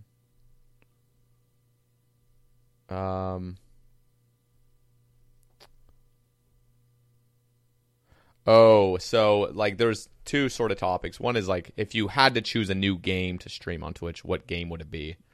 And sort of I swear it was on this thread. I can't find it right now, but it was something along the lines of like, what is it like to be a streamer that's known for RS and kind of being almost stuck to that? I saw that. So if I had to find a new game to stream, I think the game that I'm most interested outside of RuneScape is WoW. I have about, I don't know, 7 or 8 years of experience in WoW. I used to raid very heavily back in the day. Used to PvP very heavily in Arena. Love the game. In fact, I you know, played BC Classic just recently. Yep. Took a hunter up to 70. Played that for a while. I had to stop playing it because I actually stopped doing just like I streamed it a little bit. I think I saw a tweet on this. Go ahead. Yeah, I streamed it a little bit, but I had to stop doing it because like I canceled my membership because I stopped doing things around the house. Like I would stream RuneScape for like 8 or 9 hours, and then I'd go my wife would go to work and I'd play WoW for like the rest of the day, and I stopped like mowing the yard and I stopped like cleaning up in the kitchen and whatnot. I was like, shit, I actually have to stop playing this game because I'm putting all my extra time into it, and I'm big into like balance, right? I need my life to be balanced. I have to spend enough time focused on my stream and kind of having a little bit of time for myself, but also I gotta take care of business, right? Yep. So like my life was falling a little bit out of balance, so I actually ended up canceling my WoW membership because of that. But I started playing WoW back in the original vanilla, so I played it all the way through to I think Pandaria, and kind of on and off. But I played BC and Lich King very heavily, so that would be my next go-to if I didn't stream RuneScape. But I think even more than that, I just have a huge interest in survival games. Ark Survival Evolved, Valheim, anything like that really always catches my interest. So like I considered trying out New World. I played it in the alpha way back, like a year and a half ago, before people kind of got their hands on it. So I got to experience it a little bit during that, but I'm kind of upset. I had a beta key for this last one. I didn't actually check it out. So I should have done that, but I was kind of worried about falling into that same, kind of WoW thing that I just went through back in like June. So there's like I stayed away from this one. There's like two forms of streamers I kind of see. Obviously there's more, but I'm thinking there's like a streamer that is variety based where they can't ever just settle on a game, and that can honestly be like less security. But then there's like the RuneScapers and stuff, or other gamers that have their game, but then if they get burnt of that, then it's like this is how I'm meant to stream. So what do you think is better in your eyes, to almost like have that security game where it's like I can do this and I can feel secure with streaming and everything like that, or do you feel like being a variety streamer, being able to play all these games but like never having that secure game? Like what do you think would be better? I don't think I see it that way. I think you have to kind of do what works for you. Like some people work very well doing variety games. Some people are just not going to be able to sit and stream only one game for years and years and years straight, right? Yeah. So kind of you gotta if you're looking to get into that, you have to do what works for you. I think it's hard. It's harder for a RuneScaper specifically, I believe, to break out of the RuneScape category. Sick Nerd did it. Ice Poseidon did it. Hamlins did it. I don't know if you guys knew that. TSM Hamlins, he started as an old school RuneScape streamer. He used to stream to like 40 people on old school Twitch before he started playing Fortnite and then became pro. Wow. It can be done, but it's extremely hard to break out from old school to somewhere else, and that's just because, from what I've found over the years, people that play old school are just interested in old school. You know what I mean? Yeah. Like I can go stream WoW and I'm gonna stream to 200, maybe 300 people if I'm lucky, and that's maybe 20% of what I would typically see in my stream, because there is more of a crossover between old school and WoW.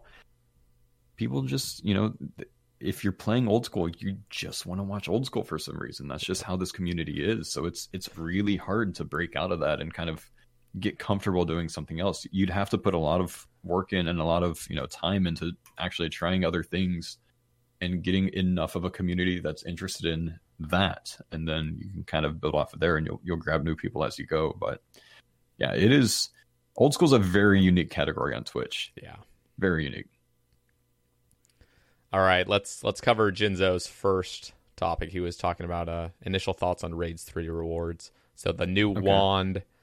I'm already spacing the other ones. What were the other ones? Yeah, so there's kind of like a Darok type range set. Oh yeah, where you're camped at like 40 HP or something. Yeah, that's going to be interesting.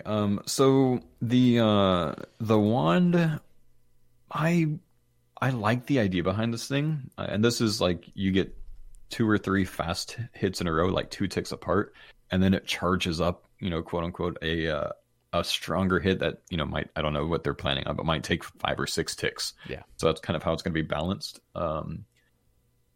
I personally don't think Jagex is going to go through with this how they pitched it. I think they're going to change it. And I don't know if that's going to be because of a balancing reason. I know they've talked about, the potential where you can hit, 2 or 3 of those like really quick ones with the wand and then switch to a different weapon for your big hit and then go back to the wand for the quick hits. And I think that's going to be hard for them to balance and get right. So personally, I'd be surprised if they actually release this into the game how they intend it to be. But I do think it's unique. It's completely something, different than what they've tried in the past. So I like it. I like the idea behind it. I haven't really thought through the practical applications of it. My thoughts. So I've always been a fan, and not all of them, but like a lot of Sebe casts where we talk about Raids 3, I always bring up this 2-tick wand idea. And they might have been listening when they introduced this new kind of twist on it. But I really just want a 2-tick wand. I think the whole, like, I think it attacks 3 times at 2 ticks, and then the 4th attack is always like a 4-tick attack, and then it'll always like remember. This is what I've heard just from people in my stream that told me. And I feel like that's just kind of silly almost. It's almost like, why not just have it always 2-tick, and then if you wanted to power up attack, you would just use like a Sang or something, Yeah, I feel like, though, the issue you run into there is the same exact issue that they had with the blowpipe, right? Where, and obviously if it's not super powerful, I guess that, that's fine, but it becomes hard to bring new gear into the game that's, damage multiplying or whatever else, because it scales so much bigger with something that's 2-tick than it does something 4-tick. It's true, but a lot of the places where we're maging things rely on that long range, and I think of this is a short burst range. Oh, okay. Because think about like chambers. Like you can't really use this wand unless you're like doing in team chambers or somehow manipulating when you're doing 4-0, getting a wand hit off or something. Something crazy. Yeah, I guess if it has a short attack range of like 5 tiles as well, that changes it a lot, huh? Yeah, and especially like you just think about Nightmare. I mean, there's a real benefit to having a harm staff at Nightmare because it has 1 extra attack range from like a Sang, so you can actually just fully safe spot the boss at most pillars with that. Whereas the wand, you're always having to like run toward it and stuff. So my personal opinion, I would love it to just be a static thing. It does not have to be. I think it should be just slightly better than like a Sanguinesti, just DPS wise. That wouldn't really hit too high. But yeah, obviously, if like new gear comes out, it's going to just dramatically increase it over time. But yeah, and I guess that's a good point because Sang staff, at least you get the added benefit of it healing you. So exactly, yeah. In fact, I would almost be a fan because they are having an armor that's damaging you down to 40 HP.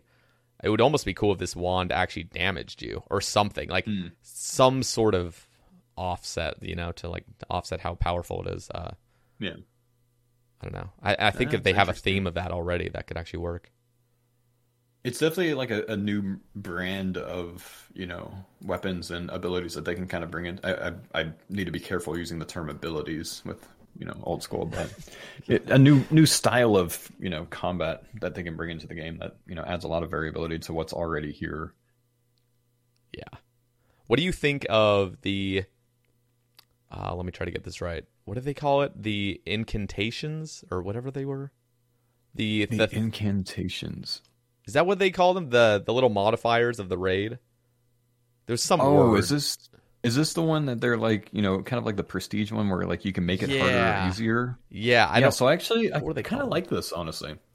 I mean, someone that's skilled at the game, they can make it harder and, have a better chance at loot, but maybe like, someone that wants to do Raids 3, but, can barely step in the door at Chambers maybe, might have a chance at getting it done and having a long shot at some loot. Like that could be a good thing. Maybe give some hardcores the ability to get in there if they're, too scared to go in. I don't know. I mean, I like having difficulty with the hardcore mode, so I don't know that that's a wonderful idea, but, it adds potential to more than just what I would call the top tier.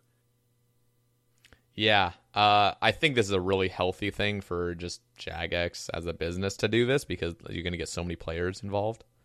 Yeah. Personally, do you see them expanding it though? Like actually bringing that backwards into Theater of Blood or something like that?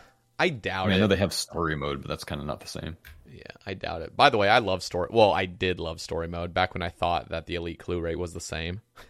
Because entry mode is actually just fun. You just go in there, just fly through it. It becomes more of a how fast can I do this without actually thinking about much. I actually haven't tried it yet. It's really fun. Just soloing it. It's just like you're just chilling. Yeah. But that's what I'm kind of excited about with this new Raids 3 thing. Is like you could just, if you just want to chill, but you still want to do Raids 3, you could just lower all the modifiers. Yeah, I think it's interesting. Maybe that'll be a easier way for people to get into like solos and stuff. I don't know that Raids 3 is going to be soloable, but yeah, could, I think they do want it to be soloable. I think they were saying like 1 through 8 people. That's what I like as well, though. This 8-man idea, like that's a pretty large group compared to say theater. I don't know that I doubt it's going to be the meta, but I wonder how some of the mechanics of the bosses are gonna kind of bounce off of having so many people in. Yeah. Have you done any Sepulchre? I have. I haven't done the last floor though. Okay. I kind of like I messed around with it. I did I don't know 100 or so on my Iron Man at the 4th floor, but I stopped doing it because I want to get 92 Agil on that account first before I really send it, just so I can actually have a chance at the ring. But yeah, that actually was some good pathing practice for things like the theater maze or even Corrupted Gauntlet. I've gotten so much better at running Hunlift based on some of the things that I kind of picked up from Sepulchre. Yeah, no, absolutely. I think they're going to be implementing some of those kind of hallway-based things in Raids 3. So interesting. Yeah, this ranging Darok set. What do you think about that? So I think it's going to be really cool for Inferno. Seeing like. I'm trash at the Inferno. I've done 4 capes, but like the last cape I ever did was like almost 2 years ago now. So gotcha. Like I am not good at the Inferno. But I love watching people that are just disgusting at it. Like I don't know if you've ever watched Adwam attempt the 1 prayer point Infernos. Oh, I haven't. No, it is just. I mean, I've seen No Pillars and I've seen all of Exact's crazy shit, but I haven't seen one of those. Yeah, no. Adwam will get to he'll get to like the wave 50s or so, and then he'll accidentally he will literally go into the Inferno with no prayer and 1 prayer point.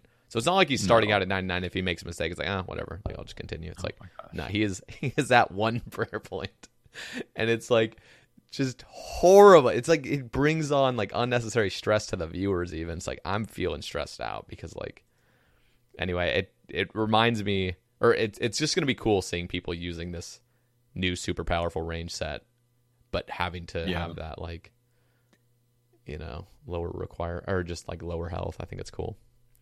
It takes me back to like that time Wooks decided to do, and this was early on ish in Inferno, where he decided to do a no potion run. Like no brews, no restores, nothing. And he just brought a SGS in with him. I don't know if you saw this. And he's streaming this and he's getting through like the early waves. He's on like 20 or 30 or something like that. And he dismantled his SGS because he decided it would be too easy to get it done with that spec. And he continued to finish the rest of it with that. Like that blew my mind. Literal savage. Yeah, that's disgusting. Absolutely nuts. It's insane the amount of talent we have from the player base. Like I think of Exact and Wooks. Like Wooks is the pioneer, while Exact is like he'll like expand upon it. He's like the super mechanical. Yeah. Oh my god! Like, I wonder what was going through. I wonder if Bodhi thought that somebody would actually complete a 40 combat Inferno, like when he offered that challenge for like the $10,000. I think, I don't know. I think he knew that people could do it, but he wanted to see that grind pushed. Yeah, I don't think he expected someone to get it done so quickly. Yeah, and like I think he made a special thing. Like if Exact if he gets anything like higher than that, it would like dock the price. But he just straight up went for the 40. That's so nuts, man. That was so much fun to watch, though. Like, it makes me so nervous watching the majors at the end, and like how he has to reposition them. Like that is wild. But yeah, that is some of the best content. I just don't understand how you get that good. You know? And the other thing is like sometimes I think, are you really basically suiciding your accounts just to find out what the furthest safe spot is possible for all these things. Like, I see them start running across the room, like down south, even on Zook. And I'm like, you must have taken so many attempts just to figure out what the safe spots were. Like, Yeah. Yeah. It's such a fun grind, man. It's just like watching those streams are some of the most entertaining streams I've ever seen on Twitch. Honestly, Inferno release was the best time of RuneScape Twitch for me. Like since Old School's been released. It was so good. I had your Up and stream around. open, I had Bodhi's stream open, I had V the Victim. Oh man. Zulu I think was doing it. V surprised a lot of people during that. Oh yeah. Yeah, he was. I remember his face when I think it was when he saw. Was it after Triple Jazz? He thought it was over. Or I think it was the something? healers. Or was it the healers? I think it was when the healers popped up, like because I think he was the first person that got to the healers, and he's just like, no. I mean, we all remember like the Yad, what are you doing here? When Wooks first saw Jad during Zuck, and everyone's just like, yeah, this is impossible. That was so awesome. That's kind of what's crazy about it, though. Like the Inferno release and kind of that progression, and seeing Triple Jads and seeing Zuck, and then the healers, and the Jad and the multiple sets, and every single time something new came up, everyone's opinion was, this is literally never going to be done by more than like one person. Yep. Now you see how many Inferno caves are out there, and I maintain that probably half of the Inferno caves out there have been bought, probably more than that. But yeah, it's just nuts to see like the community perception of that. I really hope that whatever comes after Raids 3 is something more in line with Inferno. Maybe not wave based, but just something to that initial difficulty that just blows people's minds. The crazy thing is I mean, even the combat. What are your thoughts on the combat achievements? All of them. I like them. I think it. I think the initial release was like, okay, yeah, this is gonna add a lot of. It's going to open up a lot of grinds to the game that people kind of wrote off, right? Yeah. Now, some people see that as unnecessary, obviously. Like, who wants to go back and kill Ober 5 times when they're 126 combat or Seracnus or whatever else? But it does make a lot of old dead content active again. And I'm not against that. I like the added challenges. I think some of the Inferno ones are ridiculous, and I understand that some people can complete them, but I'll be damned if I want to go do a melee cape right now. I've done that on the League, and that was enough for me. But yeah, a lot of it is pretty exciting. Some of it is kind of depressing, like, just looking at it, oh yeah, I'm never getting that done. Yeah. But think about it's been fun. Yeah. But then again, you think, because I used to think when I was first watching the Inferno, I was like, there is no way I will even step into there. It just looks horrible. Looks like hell. Like, no, like I'm never doing that. And then eventually I just do it. And now I still think the same thing about the Zook thing is like, or the Grandmaster challenges for the Zook helmet. Just like this is stupid. Like this is just one day. And that's kind of the thing though, like as more gear comes to the game, some of those things might be a little bit easier. Yeah. You know what I mean? And I feel like it's also just like mindset. Obviously, there isn't for me, like I'm not going for Grandmaster right now because just like there's not enough incentive. Just like a simple helmet is just not worth it. I really wanted the Elite one, just because of all the like clue perks and stuff. But like, if they came out with like a brand new cape or something, obviously I feel like the majority of the community would have hated that if something like just Best in Slot came out. But if something did come out, I would have to push myself for it, and so I would do it. And it's just one of those things where it's like you never think you can do it, and then all of a sudden you do it. Just like any person that's ever gotten their Infernal Cape, it's like, wow, okay, I can do this. That was me as well. I feel you there. Like I think it took me almost 2 years to muster the courage to get back into the Inferno after the release to actually get it done, and then it only took me like 5 days to get it. So I don't know what I put it off for so long. Yeah, it's nuts how like you just kind of put yourself in there. You're like, okay, like wow, this actually. I mean, because you were doing it on day of release, weren't you? Yeah. Actually, I got to Triple Jads on day of release. Really? And you just put it off?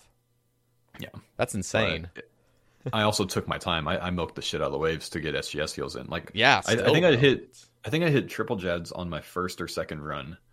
I think it was probably the second one. That's insane, actually. But while everyone, like, I would actually kick back and kind of chill and talk to people and let my spec bar heal all the way back up because I wanted all the potions that I could get to give myself the best chance. Like, week of release. Yeah. And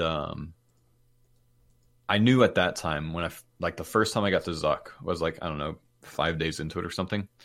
I know at that time, like, there's literally no way I'm getting this done anytime soon. Like, I was getting to Zuck with like 1 brew and like no restores. So I was burning all my supplies on the way there. So like I wrote it off at that time as a grind that I just was not ready for.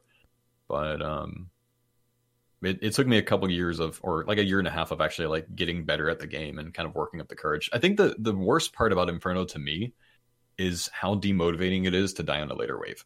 Yeah. Like, I can do a cape. I've done a few of them. I can do a cape, no problem. I did my first one with an ACB. But still today, even with a T-bow, even on Slay Task, I still don't want to fucking go in because I don't want the demotivating, you know, mindset of, oh shit, you know, here comes wave 63. I've got to get through this. And if I die on it, it's going to piss me off. And I'm not going to want to play the game for the rest of the day. Yep. I feel like I'm the exact same as you. Yeah. I almost just like see a Zook task and I'm like, I'm just going to skip this. Like, can't be asked. Yeah. But at least it's one of those grinds that, you know, hopefully you only need to do once, you know, and then if you want to do it more past that, or if you want to get a big combat achievement thing, you gotta work for it a little bit. Yeah. I'm happy that, wait, I might need to look back at this. The combat achievements don't require a no pillar, do they? I don't think so. I think it's just okay. I don't think it's no pillar. It's like don't use a mage weapon, or don't use a T-bow, or don't use you know, other things. I don't think there's a no pillar. Yeah, I don't think there's no pillar. I think there's no mage. Like, you can't freeze the blobs. Yeah, stuff like that. Okay, which you can get by with using doing shins, a no. I guess. See, I was thinking like there would be no pillars, and there would be these other crazy things. Yeah. But they're all I'm happy to see that there's not those. Yeah, it's just like on the verge of, okay, this is still doable, but this is like going to be torture doing it. But I know I could probably do it over, you know, a bunch of attempts. Are you able to do all of those on task, by the way? Do you just like wait for a task? Or am I able to do those types of? Oh, like shit. I mean, are those able to be done on task? Oh, I would imagine so. Okay, so that's just... I don't think there's a. I'm actually I can check real quick, but I don't think there's one that says you have to do it off task. Okay, that's good. Yeah, I don't know. I feel like in the next few months they're going to come out with new perks. That's just my feeling. I just feel like they're going to come out with new perks for the Grandmaster and Master, and so I think so too. I think some. I mean, imagine, you know, getting all of that stuff done, all of the masters, all of the Grandmasters. And what do you get from it? Oh, you only have to get 30 goblin kills now instead of 40 to go into the Bandos room. Like, that's a little depressing, isn't it? The helmet is badass, though. The helmet's badass. No, absolutely. And I'm jealous that I'm never going to get this thing. But yeah, no, I feel kind of the same. It is underwhelming. And I mean, I think you're right. They can't release a best in slot item with it because, you know, it's kind of accessible to so few players in the game, at least before people start selling it, which is going to happen. Yeah. But it should have more to it than what there is. The perks are not appealing enough. Yeah, I agree. It's just I'm not pushed enough to do it. Infernal Cape was always one of those things. It's like, I'm losing a max hit. Like, this is, I look like a pleb. You know, I got to get this thing. So I had the idea to get at least like the elites done on my hardcore, and then I realized you need like 150, I think is what it is. Like Vedion kills, Venenatus kills Callisto. Like Callisto and Venenatus, that's doable. But you get into Vedion on a hardcore, it's the scariest thing I've ever experienced. And especially now, because now it's just packed with PKers because of absolutely. But like even before that, like unless you're bringing a team with you to protect you, like every kill that I've ever done there has had at least 2 people log on. Yeah, you know. No, Vedion's horrible. On top of that, there's Wilderness Scout bots, and then on top of that, I don't know if you knew this. There's a hardcore Twitter page specifically for scouting hardcore Iron Man kill counts at Wilderness bosses. I've seen that. Oh yeah, God. That like it will tweet every single like this kill count on the high scores went from 141 to 142 and was last updated 2 minutes and 32 seconds ago. Like shit, you know? Yeah, for real. So what do you, I guess, looking at the future of the game for you, do you always, okay, well, actually, I want to ask this first. Group Iron Man's coming out. Thoughts on it? Or do you plan to do it? I'm going to be doing it. I've got my team together for it. Are you able to leak? Oh, I'll link it for you. Yeah. So initially, actually, for about 3 years now, myself, MMORPG, Mr. Mammal, and Sick Nerd had all intended to do it together. And obviously, Sick Nerd stopped playing old school, and he's been away from the game for a while. And I've asked him a couple times since then, hey, when group comes out, are you still going to be interested? And we actually talked about it about a week ago, and he said, I'm not really sure what my mindset's going to be at the time. So I want you guys to be able to plan. So go ahead and drop me from the group so you can get something together, because I don't want to hold you guys back. Yeah. Which, is sad, because I would have loved to play with him. I love the guy. Yeah. But he still may end up playing group. He said he may do it with another team if he decides to.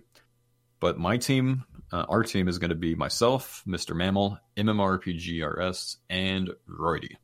Hell yeah. And we're going to do a 4-man group.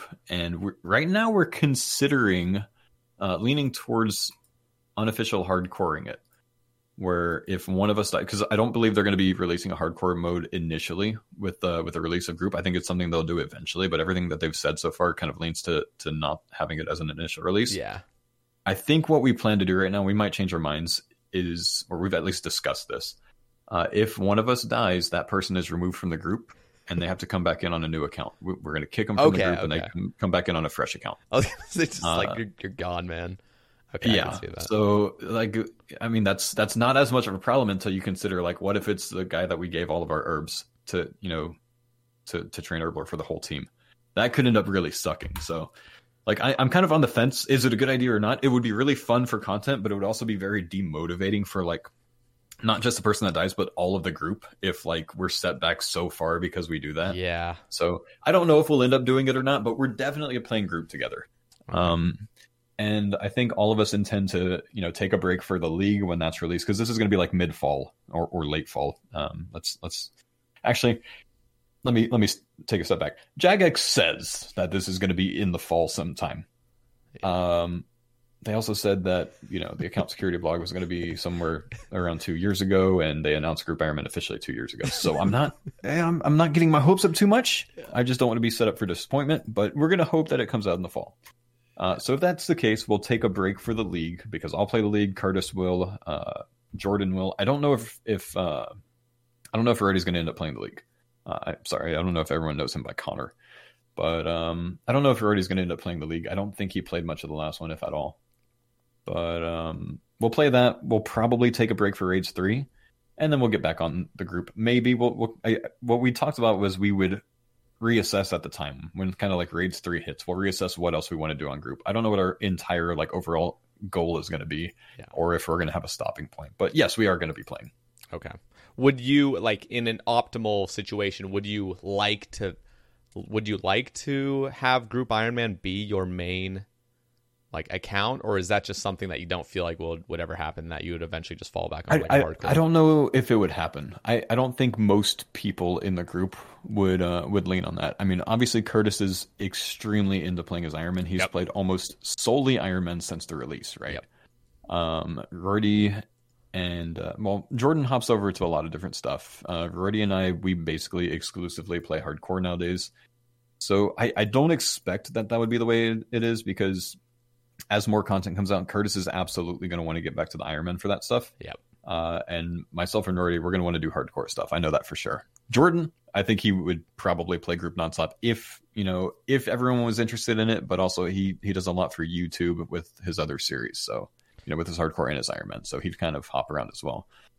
So I don't see it being a long-term thing. And I think that's probably going to be the case for most people. And I just think that's because it's hard to keep everyone, it's hard enough to keep yourself interested in one account or one game mode for long enough. It's a whole nother factor to keep, between 2 and 5 people interested in the same thing. Yeah. So there will definitely be a few that do it long-term like that. I think more likely we'll end up doing it with that group. And if that group ends up tiring out, if I go back to group one day, it'll be with another team, and maybe we'll do something different or some specific challenge or something like that. So I'm curious. I'm a little disappointed, but I totally understand where they're coming from, where they say Group Ironmen don't need to raid with members of their group. They could just I didn't like that. I wish it would be restricted to the group. I think so too. Yeah, and to me that doesn't seem like a hard ask. At least with Cox, you can even solo Cox, right? Yeah. I mean, you can solo theater as well, but kind of harder. But I wish that, there was that kind of like an integrity thing, like you were just restricted to do it with your group.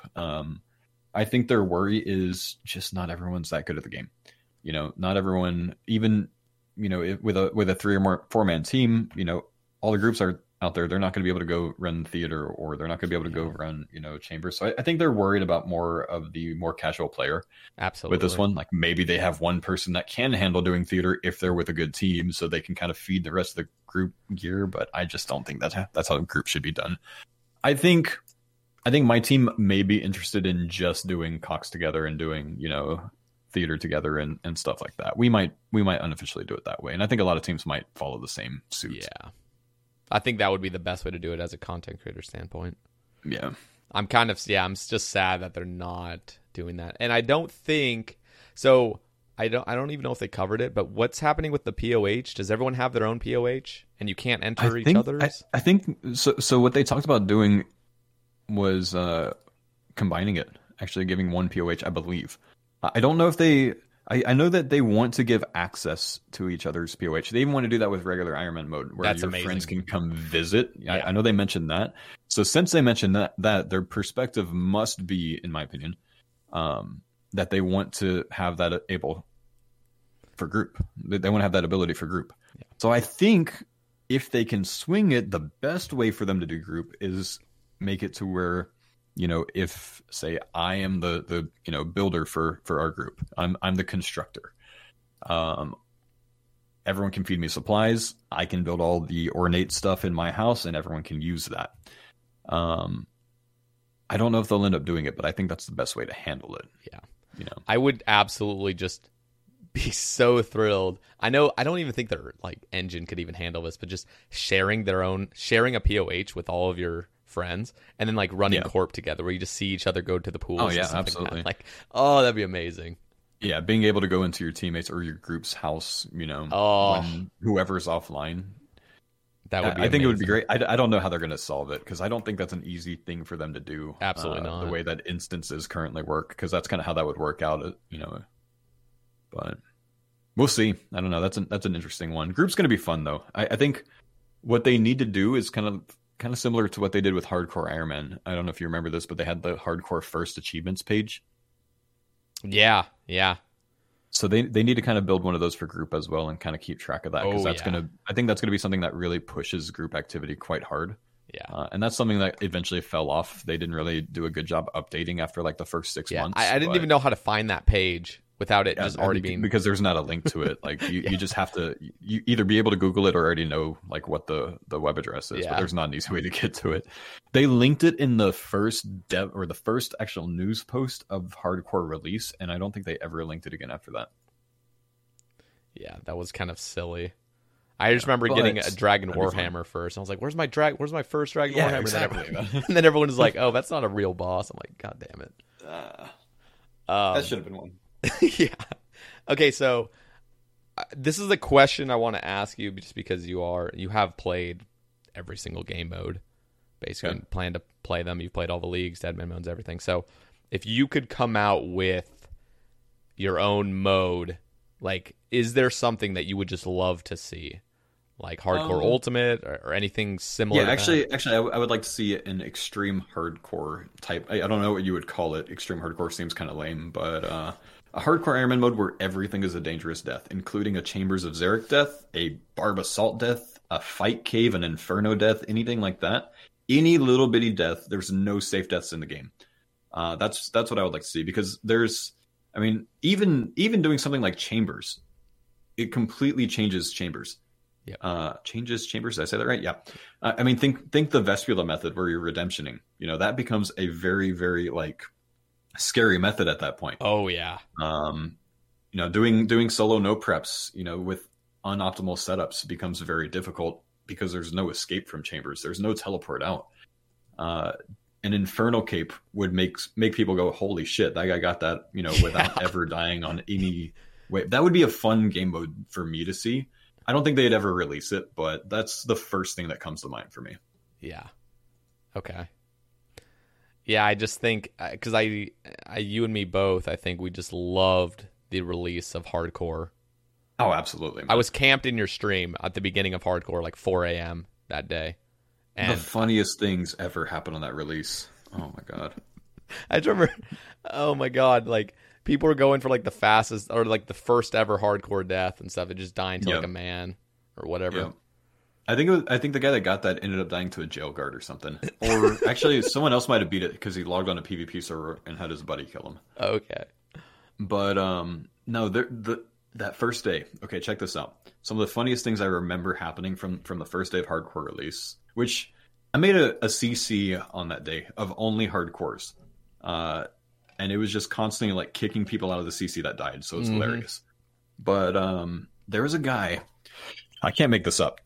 There was a guy that died while he was thieving in Artie intentionally, so he could get his Ren energy back and get a quicker teleport to Lumbridge. And it didn't click to him that would cost his hardcore status, intentionally dying to get to Lumbridge. And then there was another guy that was doing the Dwarf Cannon quest.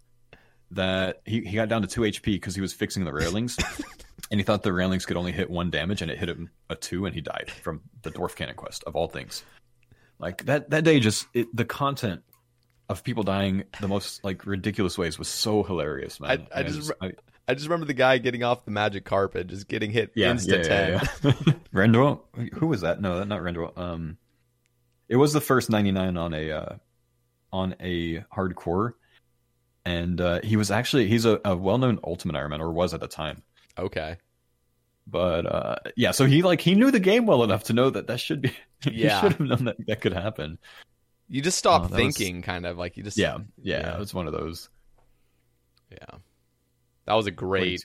That was the most fun I've ever had in this game. Was just first couple months of Hardcore. So much fun. Oh, do you remember the random event death, the beekeeper? No. Did somebody? I'll tell you about this. There's a video of this on YouTube. You can actually find it if you search like Beekeeper Hardcore Iron Man or something like that. But so this guy, the Beekeeper random event, at least then, it might not be anymore, but then it was broken. You could almost never fix it, even if you kind of lined up everything seemingly perfect, right?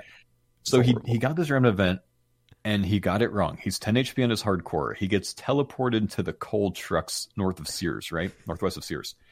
And when you fail that random event, apparently it smites all of your Ren energy. You're at 0 Ren. So he had no food on him. He had 0 Ren, and it teleported him into a bat. So this bat's just smacking him. And he's trying to run away, but he has no Ren energy. He ends up getting like 4 hit by this bat for his hardcore status. Oh my god. Because of this broken random event. I miss that release so much. That was probably my most fun release on Old School. The initial Deadman mode, Inferno release, and day 1 of Hardcore Iron Man were just amazing. Yeah. It's just so much fun. It was really disappointing to see Wooks die. Yes, it was. Oh, but it was amazing because Wooks died while he was memeing. Yeah. Yep.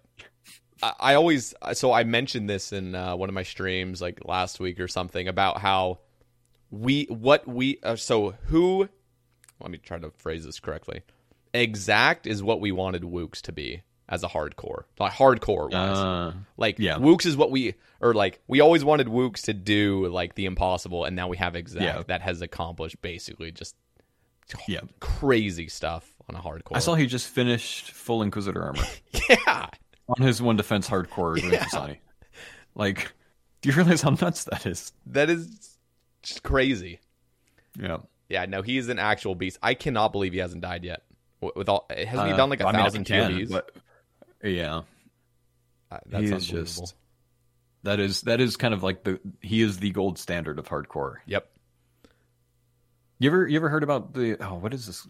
This is going to completely go off to a different subject, but I'm gonna run the podcast real quick. Have you ever heard of GARP? GARP, no. Okay, I want you to look this account up. GARP. Okay. Because this account is going to blow your mind. Now, certain things aren't on the high scores because of his stats. He's like, I don't know, 40 attack, maybe 50 attack. He's 1 defense.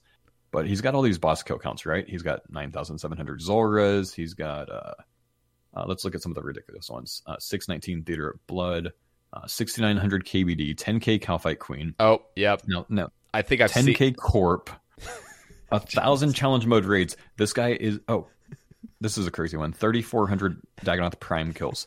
He's 28 prayer, I think. He doesn't have overheads. Oh my god. So when you look at some of these things like 2,700 Hydras, 2,700 Cerberus, a combined 8,000 or 9,000 DK kills. Like, it's just some of these things are just insane to think of how he did. 10k Zoras. How do you do 10k Zoras with no overheads? I'm just looking at like just even grotesques. Just like he's one defense and one, or I guess he just doesn't have overheads. Just no overheads. Yeah, it's just like I can't imagine. Like how? This account is one of the hardest things for me to fathom. So you think about, Exact's achievements on a hardcore. This guy's up there as well with the kind of stuff that he's done, I think. Yeah. Because it's just a pretty nutty account. Yeah, no, absolutely. That's actually disgusting. I always kind of wish, and I know it probably would have broke the Inferno or whatever, but I wish you could have used purple sweets in the Inferno. Yeah. So we're actually the reason that you can't do that. Sorry. Wait, why? Yeah. So before Inferno came out, it came out in like June or something that year. Yep. In like either April or May, Jagex flew a lot of 10 content creators, I think, out to Jagex HQ to test the Inferno. Yeah. And they had some restrictions on this test run, but it was myself. It was like a friend. I think maybe Alfie, Bodie. I don't think Wooks was there. Curtis, maybe Mr. Mammal, maybe Skidler, Skill Specs. There were some of these guys there, right? Yeah. And I think there was Dead Wilson as well. But they had us test the Inferno. They gave us 30 minutes to go in as many times as we wanted. We had kind of like a chest outside that we could gear up with whatever we wanted. And we were able to go in the room and, we got 30 minutes total of just trying things. So everyone only got to like wave, I don't know, 20 during that time. Yeah. Just to kind of get an idea of what it looked like. We kind of understood what the structure was, how it kind of followed fight caves. And, I don't even think anyone got to a major during that, but maybe they did. Then we got to go back outside and we got to gear up for one final attempt. So whatever we wanted to bring. So everyone's in like, there's no Justy, so everyone's in like Armadillo, and some people bring Ancestral top and bottom, and Tebow and Ellie and Kodai, and everyone had like a 1 million stack of purple sweets. Because what we were doing is we'd go in and before you finish off every wave, you just sit behind the pillar and you'd purple sweet all the way back up. Yep. And then we got one attempt, whatever you died on, that was it. You couldn't try Inferno anymore after that. They were stopping it there. So that's all we got to, because they didn't want us to, be too spoiled on it, right? They didn't want us to know everything about it. We didn't initially know that there was triple Jads or stuff like that. So the reason that they decided to not allow purple sweets is because a lot of us were able to kind of milk some of the waves just sitting behind the pillar and healing up after every single time. And I think in that test attempt, I got to the furthest wave out of everyone, which was like 62 or something like that. But it took me like 3 hours or something to get there, and it was just a lot of purple sweet milking. And obviously you can do the SGS milk kind of the same way. But they decided at that time that it was going to be too easy for too many people if they allowed purple sweets in. So that's when they decided to scratch purple sweets. Interesting. Maybe they already thought about it before that, but actually seeing it all in practice by us, they're like, yeah, no. Yeah, I just... Sorry, guys. I guess I wonder for, like, Exact's sake. Like, something where... How far could you really take it? Like, could you do... He can do a 30. Like, I'm just thinking, like, couldn't you just not have any prayer, like, at all? If you just planned it out perfectly? Like... I mean, if you planned it perfectly, technically you would be able to tick eat pretty much anything that would come at you, right? That's what I'm thinking. I mean, you might need to bring, like... You might need to scout some waves. Yeah, like I don't know how it would work, but I just feel like there'd be so much like more potential for tick eating. Like I don't know, like yeah, maybe it could change the meta a good bit from what it is now. Yeah, but I do understand the whole milking thing. I know purple sweets would be. First of all, purple sweets are crazy expensive right now. I think they're like 8K or something each. Honestly, Jagex should allow them in Inferno at this point. I think it would be really great. Should. Yeah. I mean, then again, I feel a little bit differently about this than a lot of people do. I also think that they should just allow people to buy caves from other people at this point. It's like, what, almost 3 years, maybe more than 3 years since Inferno release. And people are buying caves anyways, and I bet you they don't even catch half of them. They need to make a stance on it, like either way, because like yeah, I know their stance is like you can't buy it, but for me, I don't care which way it goes. Like, either make it legal If or they make could it enforce illegal. it. Yeah, exactly. But they can't enforce it. You That's, need that's to the be able to problem. enforce it, If they could enforce it, it makes sense to not allow it. I get that. Exactly. But they can't enforce it, and they won't, because if they could, it would take way too many man hours. So, like, I mean, just go to a PvP world and see all these like level 70, 80 combat accounts. These motherfuckers they can't, listen, some of these guys that have Infernal Capes still 4-spec DDS. Okay. Yeah, I mean, you just can't convince me that they're the ones that went and got that done on a one defense account, right?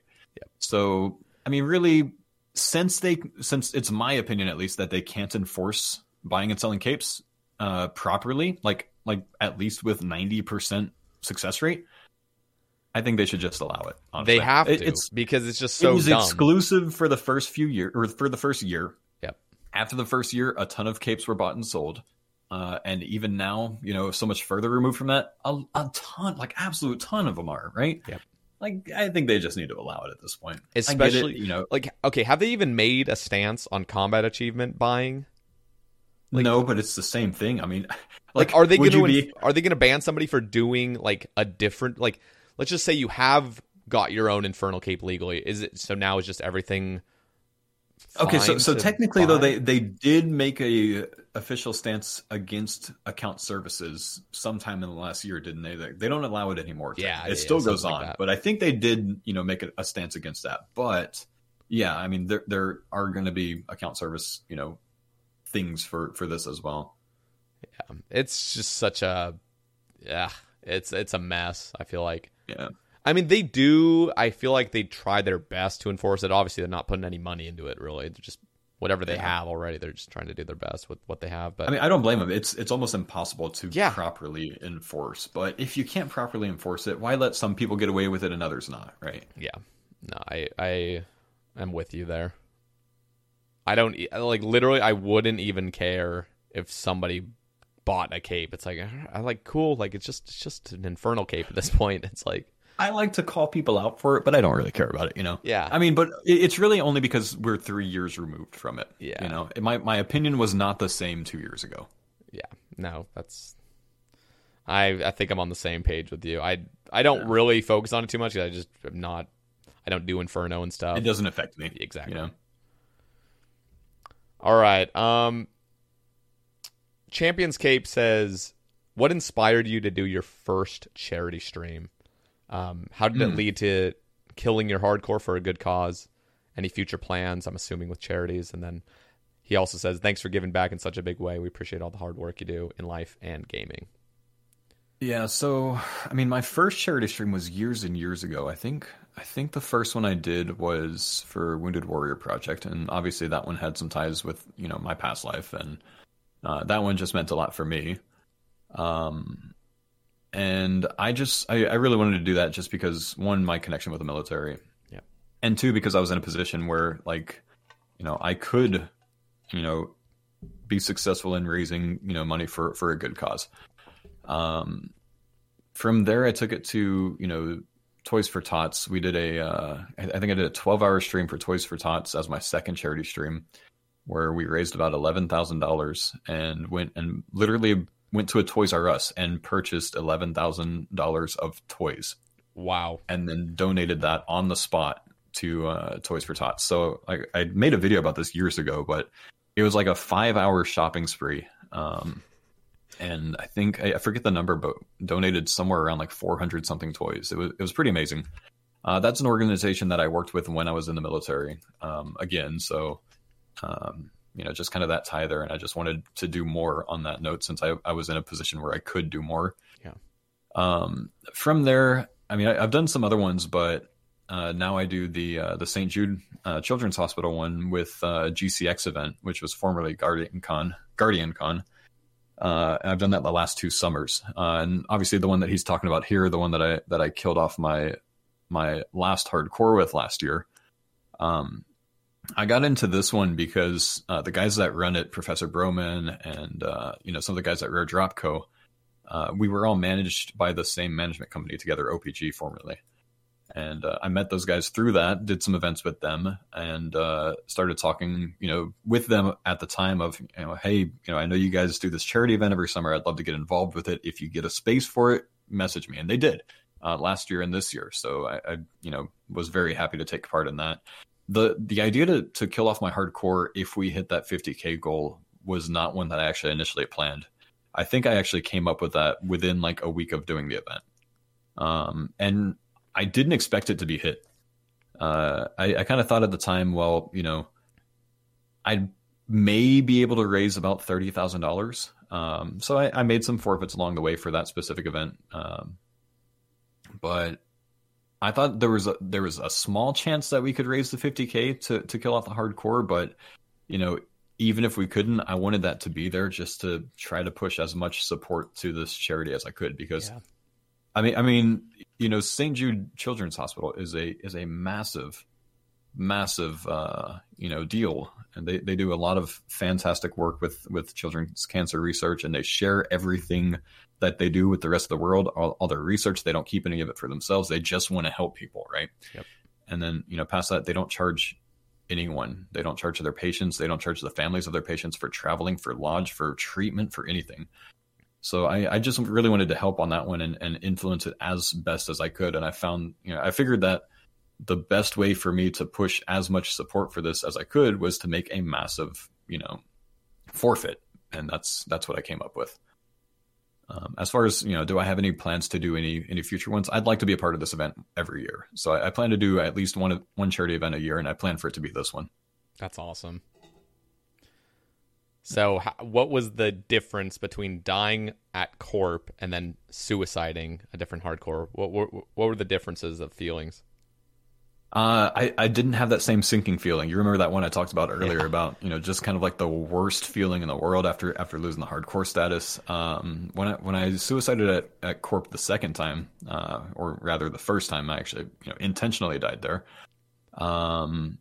One, it was only at Corp because that's what the top donor chose. I gave the person that donated the most, the choice to, choose wherever I died. And he chose Corp after he chose, he actually initially asked me to do Theater of Blood until I died, but I wanted it. I only had a 4-hour block, and I wanted it to be during that block. So he then chose Corp. But it wasn't hard that time. It was still a little bit demotivating to start a new hardcore and start over from scratch, but I didn't have any of that kind of like depressed feeling throughout it because, is there a better way to go on hardcore? Probably not. I'll never have a hardcore that kind of hits the same way when I die, that one truly felt good. And it felt like it was for something, because it was. Yeah. That's awesome. Yeah. Okay. Getting close to the end here. I want to cover a few more. Iron Vatty, he just asked, I'm not sure. I know of Wreckful, but he just asks, can you talk about the impact that Wreckful had on your streaming career? How you've been after a year after his death, etc. So all I know is that he had struggled with mental health. I didn't ever like watch his stream or anything, but he did commit suicide, I think, like a year ago or something. Or maybe last summer. Yeah. So Byron was probably the first reason that I ended up getting into the Twitch world at all. He is the first person I watched on Twitch. Like I've mentioned a few times, I watched a lot of WoW before I started streaming. I played a lot of WoW before I started streaming, so that was kind of the community that I was in and that I would watch. Byron, Bajira, Sodapop, and all those guys. And I would say probably 80% of the time that I was on Twitch for my first year on Twitch, which is basically the year preceding me starting streaming in 2013, he is who I would watch. So he had a lot to do with, kind of my inspiration to start streaming. Obviously, my brother kind of got everything together for me and kind of pushed me towards it. Yeah. But when I started streaming, I would take a lot of the things that I would, do on stream and I would really kind of build it off of what he did. He was kind of like my inspiration, my building blocks, my foundation of how I wanted my stream to kind of handle. So I would watch his stream and, I would stream myself in a similar style to what he did, at least in my early years. When I went to TwitchCon in, I want to say 2018, I actually got the chance to meet him in person. And Old School RuneScape, hosted an event, an open bar party for, it was when they were releasing mobile. Actually, I guess this was 2017 because I think all the things that they handed out, said winter 2017, which is the meme nowadays. But they were pushing the mobile release, so they hosted some different events, and Reckful and some of his friends came to this, and I kind of intercepted him, and I told him about how he got me into streaming, and how much I appreciated him for that, and how much he meant to me as kind of a big influence, kind of getting me to where I am now, even though he didn't know it. Yeah. And there's a video that you can search on Twitter if you type like @Reckful @faux_freedom, you can probably find this video of like me talking to him about this, because I actually told him it the first time and he was kind of moved by it, and he asked if I could repeat everything so he could record it. But yeah, he meant a lot to me, and that was a hard thing to see last summer when that happened. And that was kind of, I know he had those mental health struggles, for years and years, and he lost a brother, a similar way, and it was extremely sad to see for myself and for a lot of the community and a lot of people who he meant a lot to, because I think he did mean a lot to a lot of people. He did, he did sessions, where he would share his mental health, struggles and journeys. And, I think he had some different streams with Dr. T, and he just, I think he just truly wanted to, help other people get through that kind of stuff. And it's sad to see that, that he went the way that he did. Yeah. But, Yeah. Yeah, I didn't know of him. I mean, I had heard of him and stuff, but yeah, I didn't understand how big of a streamer he was. Like, I honestly didn't until I saw the news last summer. Really, if I could put it anyway, he was one of the true pioneers on Twitch that made it what it is today. I think he kind of connected with a lot of people in that sense. Yeah. Damn, it's really sad to hear. And I know we were talking about mental health on the last Sabecast we had. And I know Crippled Scape from the RS section also passed away. But just really sad. It makes you feel like life is just so fragile, short. And short. Yeah. So. Yeah. Really. It's never hard, or it's never an easy thing to deal with in any sense for the person going through it, or for those that are close to them. And I don't really know what to say on the subject. I'm certainly not an expert here. But if you need help is out there for anyone that needs to hear it. Okay. We're going to kind of wrap things up. So I want to ask you a few topics, just a few little things that I usually ask my guests. And one of those is, who are the most inspiring content creators for you? Obviously Reckful was one. Well, who are some others that you would like to give a shout out to? There's a ton, and I would go on forever if I mentioned them all. So I'll name one outside of Reckful, and I think this is going to be obvious to a lot of people because I'm pretty open about this. But Bodhi, he's hands down the person in the old school community that has done the most for other content creators, even if you guys don't see it. He is what I would say is a lot of the sole reason of a lot of creators building up. He's supported every single person outside of his own stream more than anyone else I can think of. And that is, from, completely providing streamers with, full audio sets to improve their stream quality, to just, he's very selfless, and, some people don't see it because, sometimes he has a persona on stream, that is, quick to your band and all the rest, and people meme about that, but he is entirely selfless. A lot of times when he's live, he'll tell you, hey, I'm not doing anything exciting today. Go watch Faux, or go watch, Curtis or Mr. Mammal or someone else that's doing really exciting content. He'll always shout you out. Yep. There's a lot of stuff that he does, outside of streaming. Obviously, he had years and years of working with Macmillan Cancer Research. kind of doing everything that he could to support there and with their charitable efforts. But he's been a huge part of, why a lot of us are still here today, I think. If it wasn't for him, I think the Old School section would look entirely different. So that's the big one for me. I used to say this years ago, that it was kind of weird for me to have a role model that was so much younger than me. But I mean, that's kind of who Adam is to me. You know what I mean? Yeah. Like he's someone that I definitely look up to, and he's someone to, who I should aspire to be like. That's awesome. He's a good dude.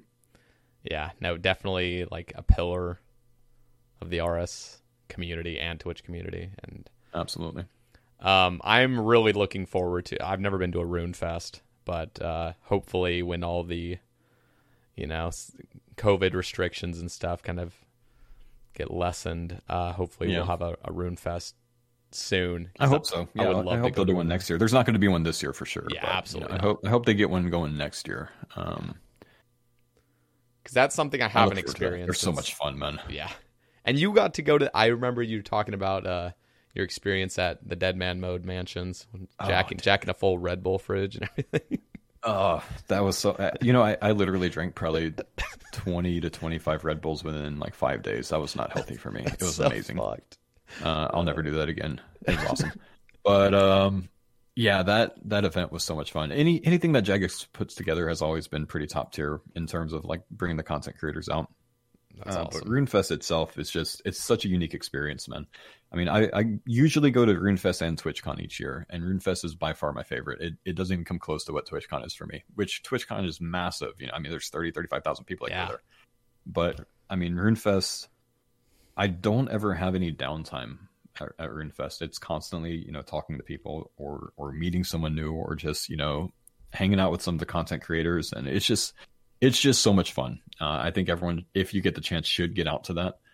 Whether you want to, meet some people that you grew up with or played the game with, or, content creators that you want to meet. Everyone's always willing to talk.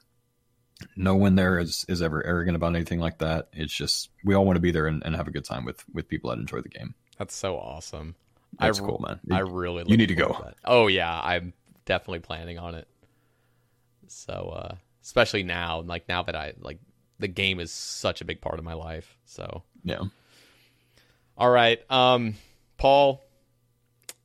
If there's nothing else, I know we still have a couple topics, but I want to wrap things off on a good note. And but I just want to say, absolute pleasure. Thank you so much for being on the cast. Yeah, I appreciate you having me, man. This has been fun. I'm glad you think so. A lot of people, I know you've obviously been streaming for years, and so you're just totally comfortable with like any sort of situation. But I know a lot of people come on feeling really nervous, and then they're like, "That was enjoyable," and time flies. Maybe you're just an intimidating dude. I'm the one that's getting intimidated right now. Like I've had a few guests on where I've been like, I've watched you for so much longer than you've ever like known about me, and so it's like the roles have switched almost. But anyway, thank you so much for being on it. I'll have your Twitch in the description, your Twitter, your YouTube. Is there any other thing that you would like to have linked? No, that's all good, man. Okay. Go watch Bodhi or someone. All right, Paul, thank you so much again. And hey, thank you, brother. Next week, guys, we are going to have Rendy on the cast talking about what's I guess what's up in the world of Rendy. So look forward to that, guys. I'm definitely looking forward to that. And yeah, we'll catch you next week, guys. Peace. See ya.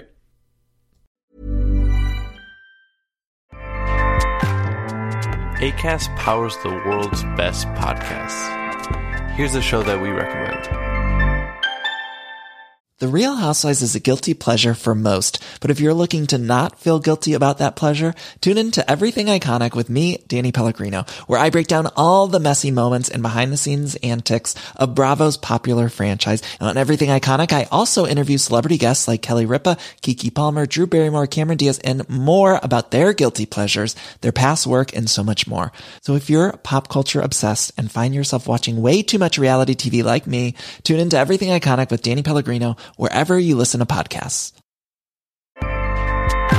Acast helps creators launch, grow, and monetize their podcasts everywhere. Acast.com.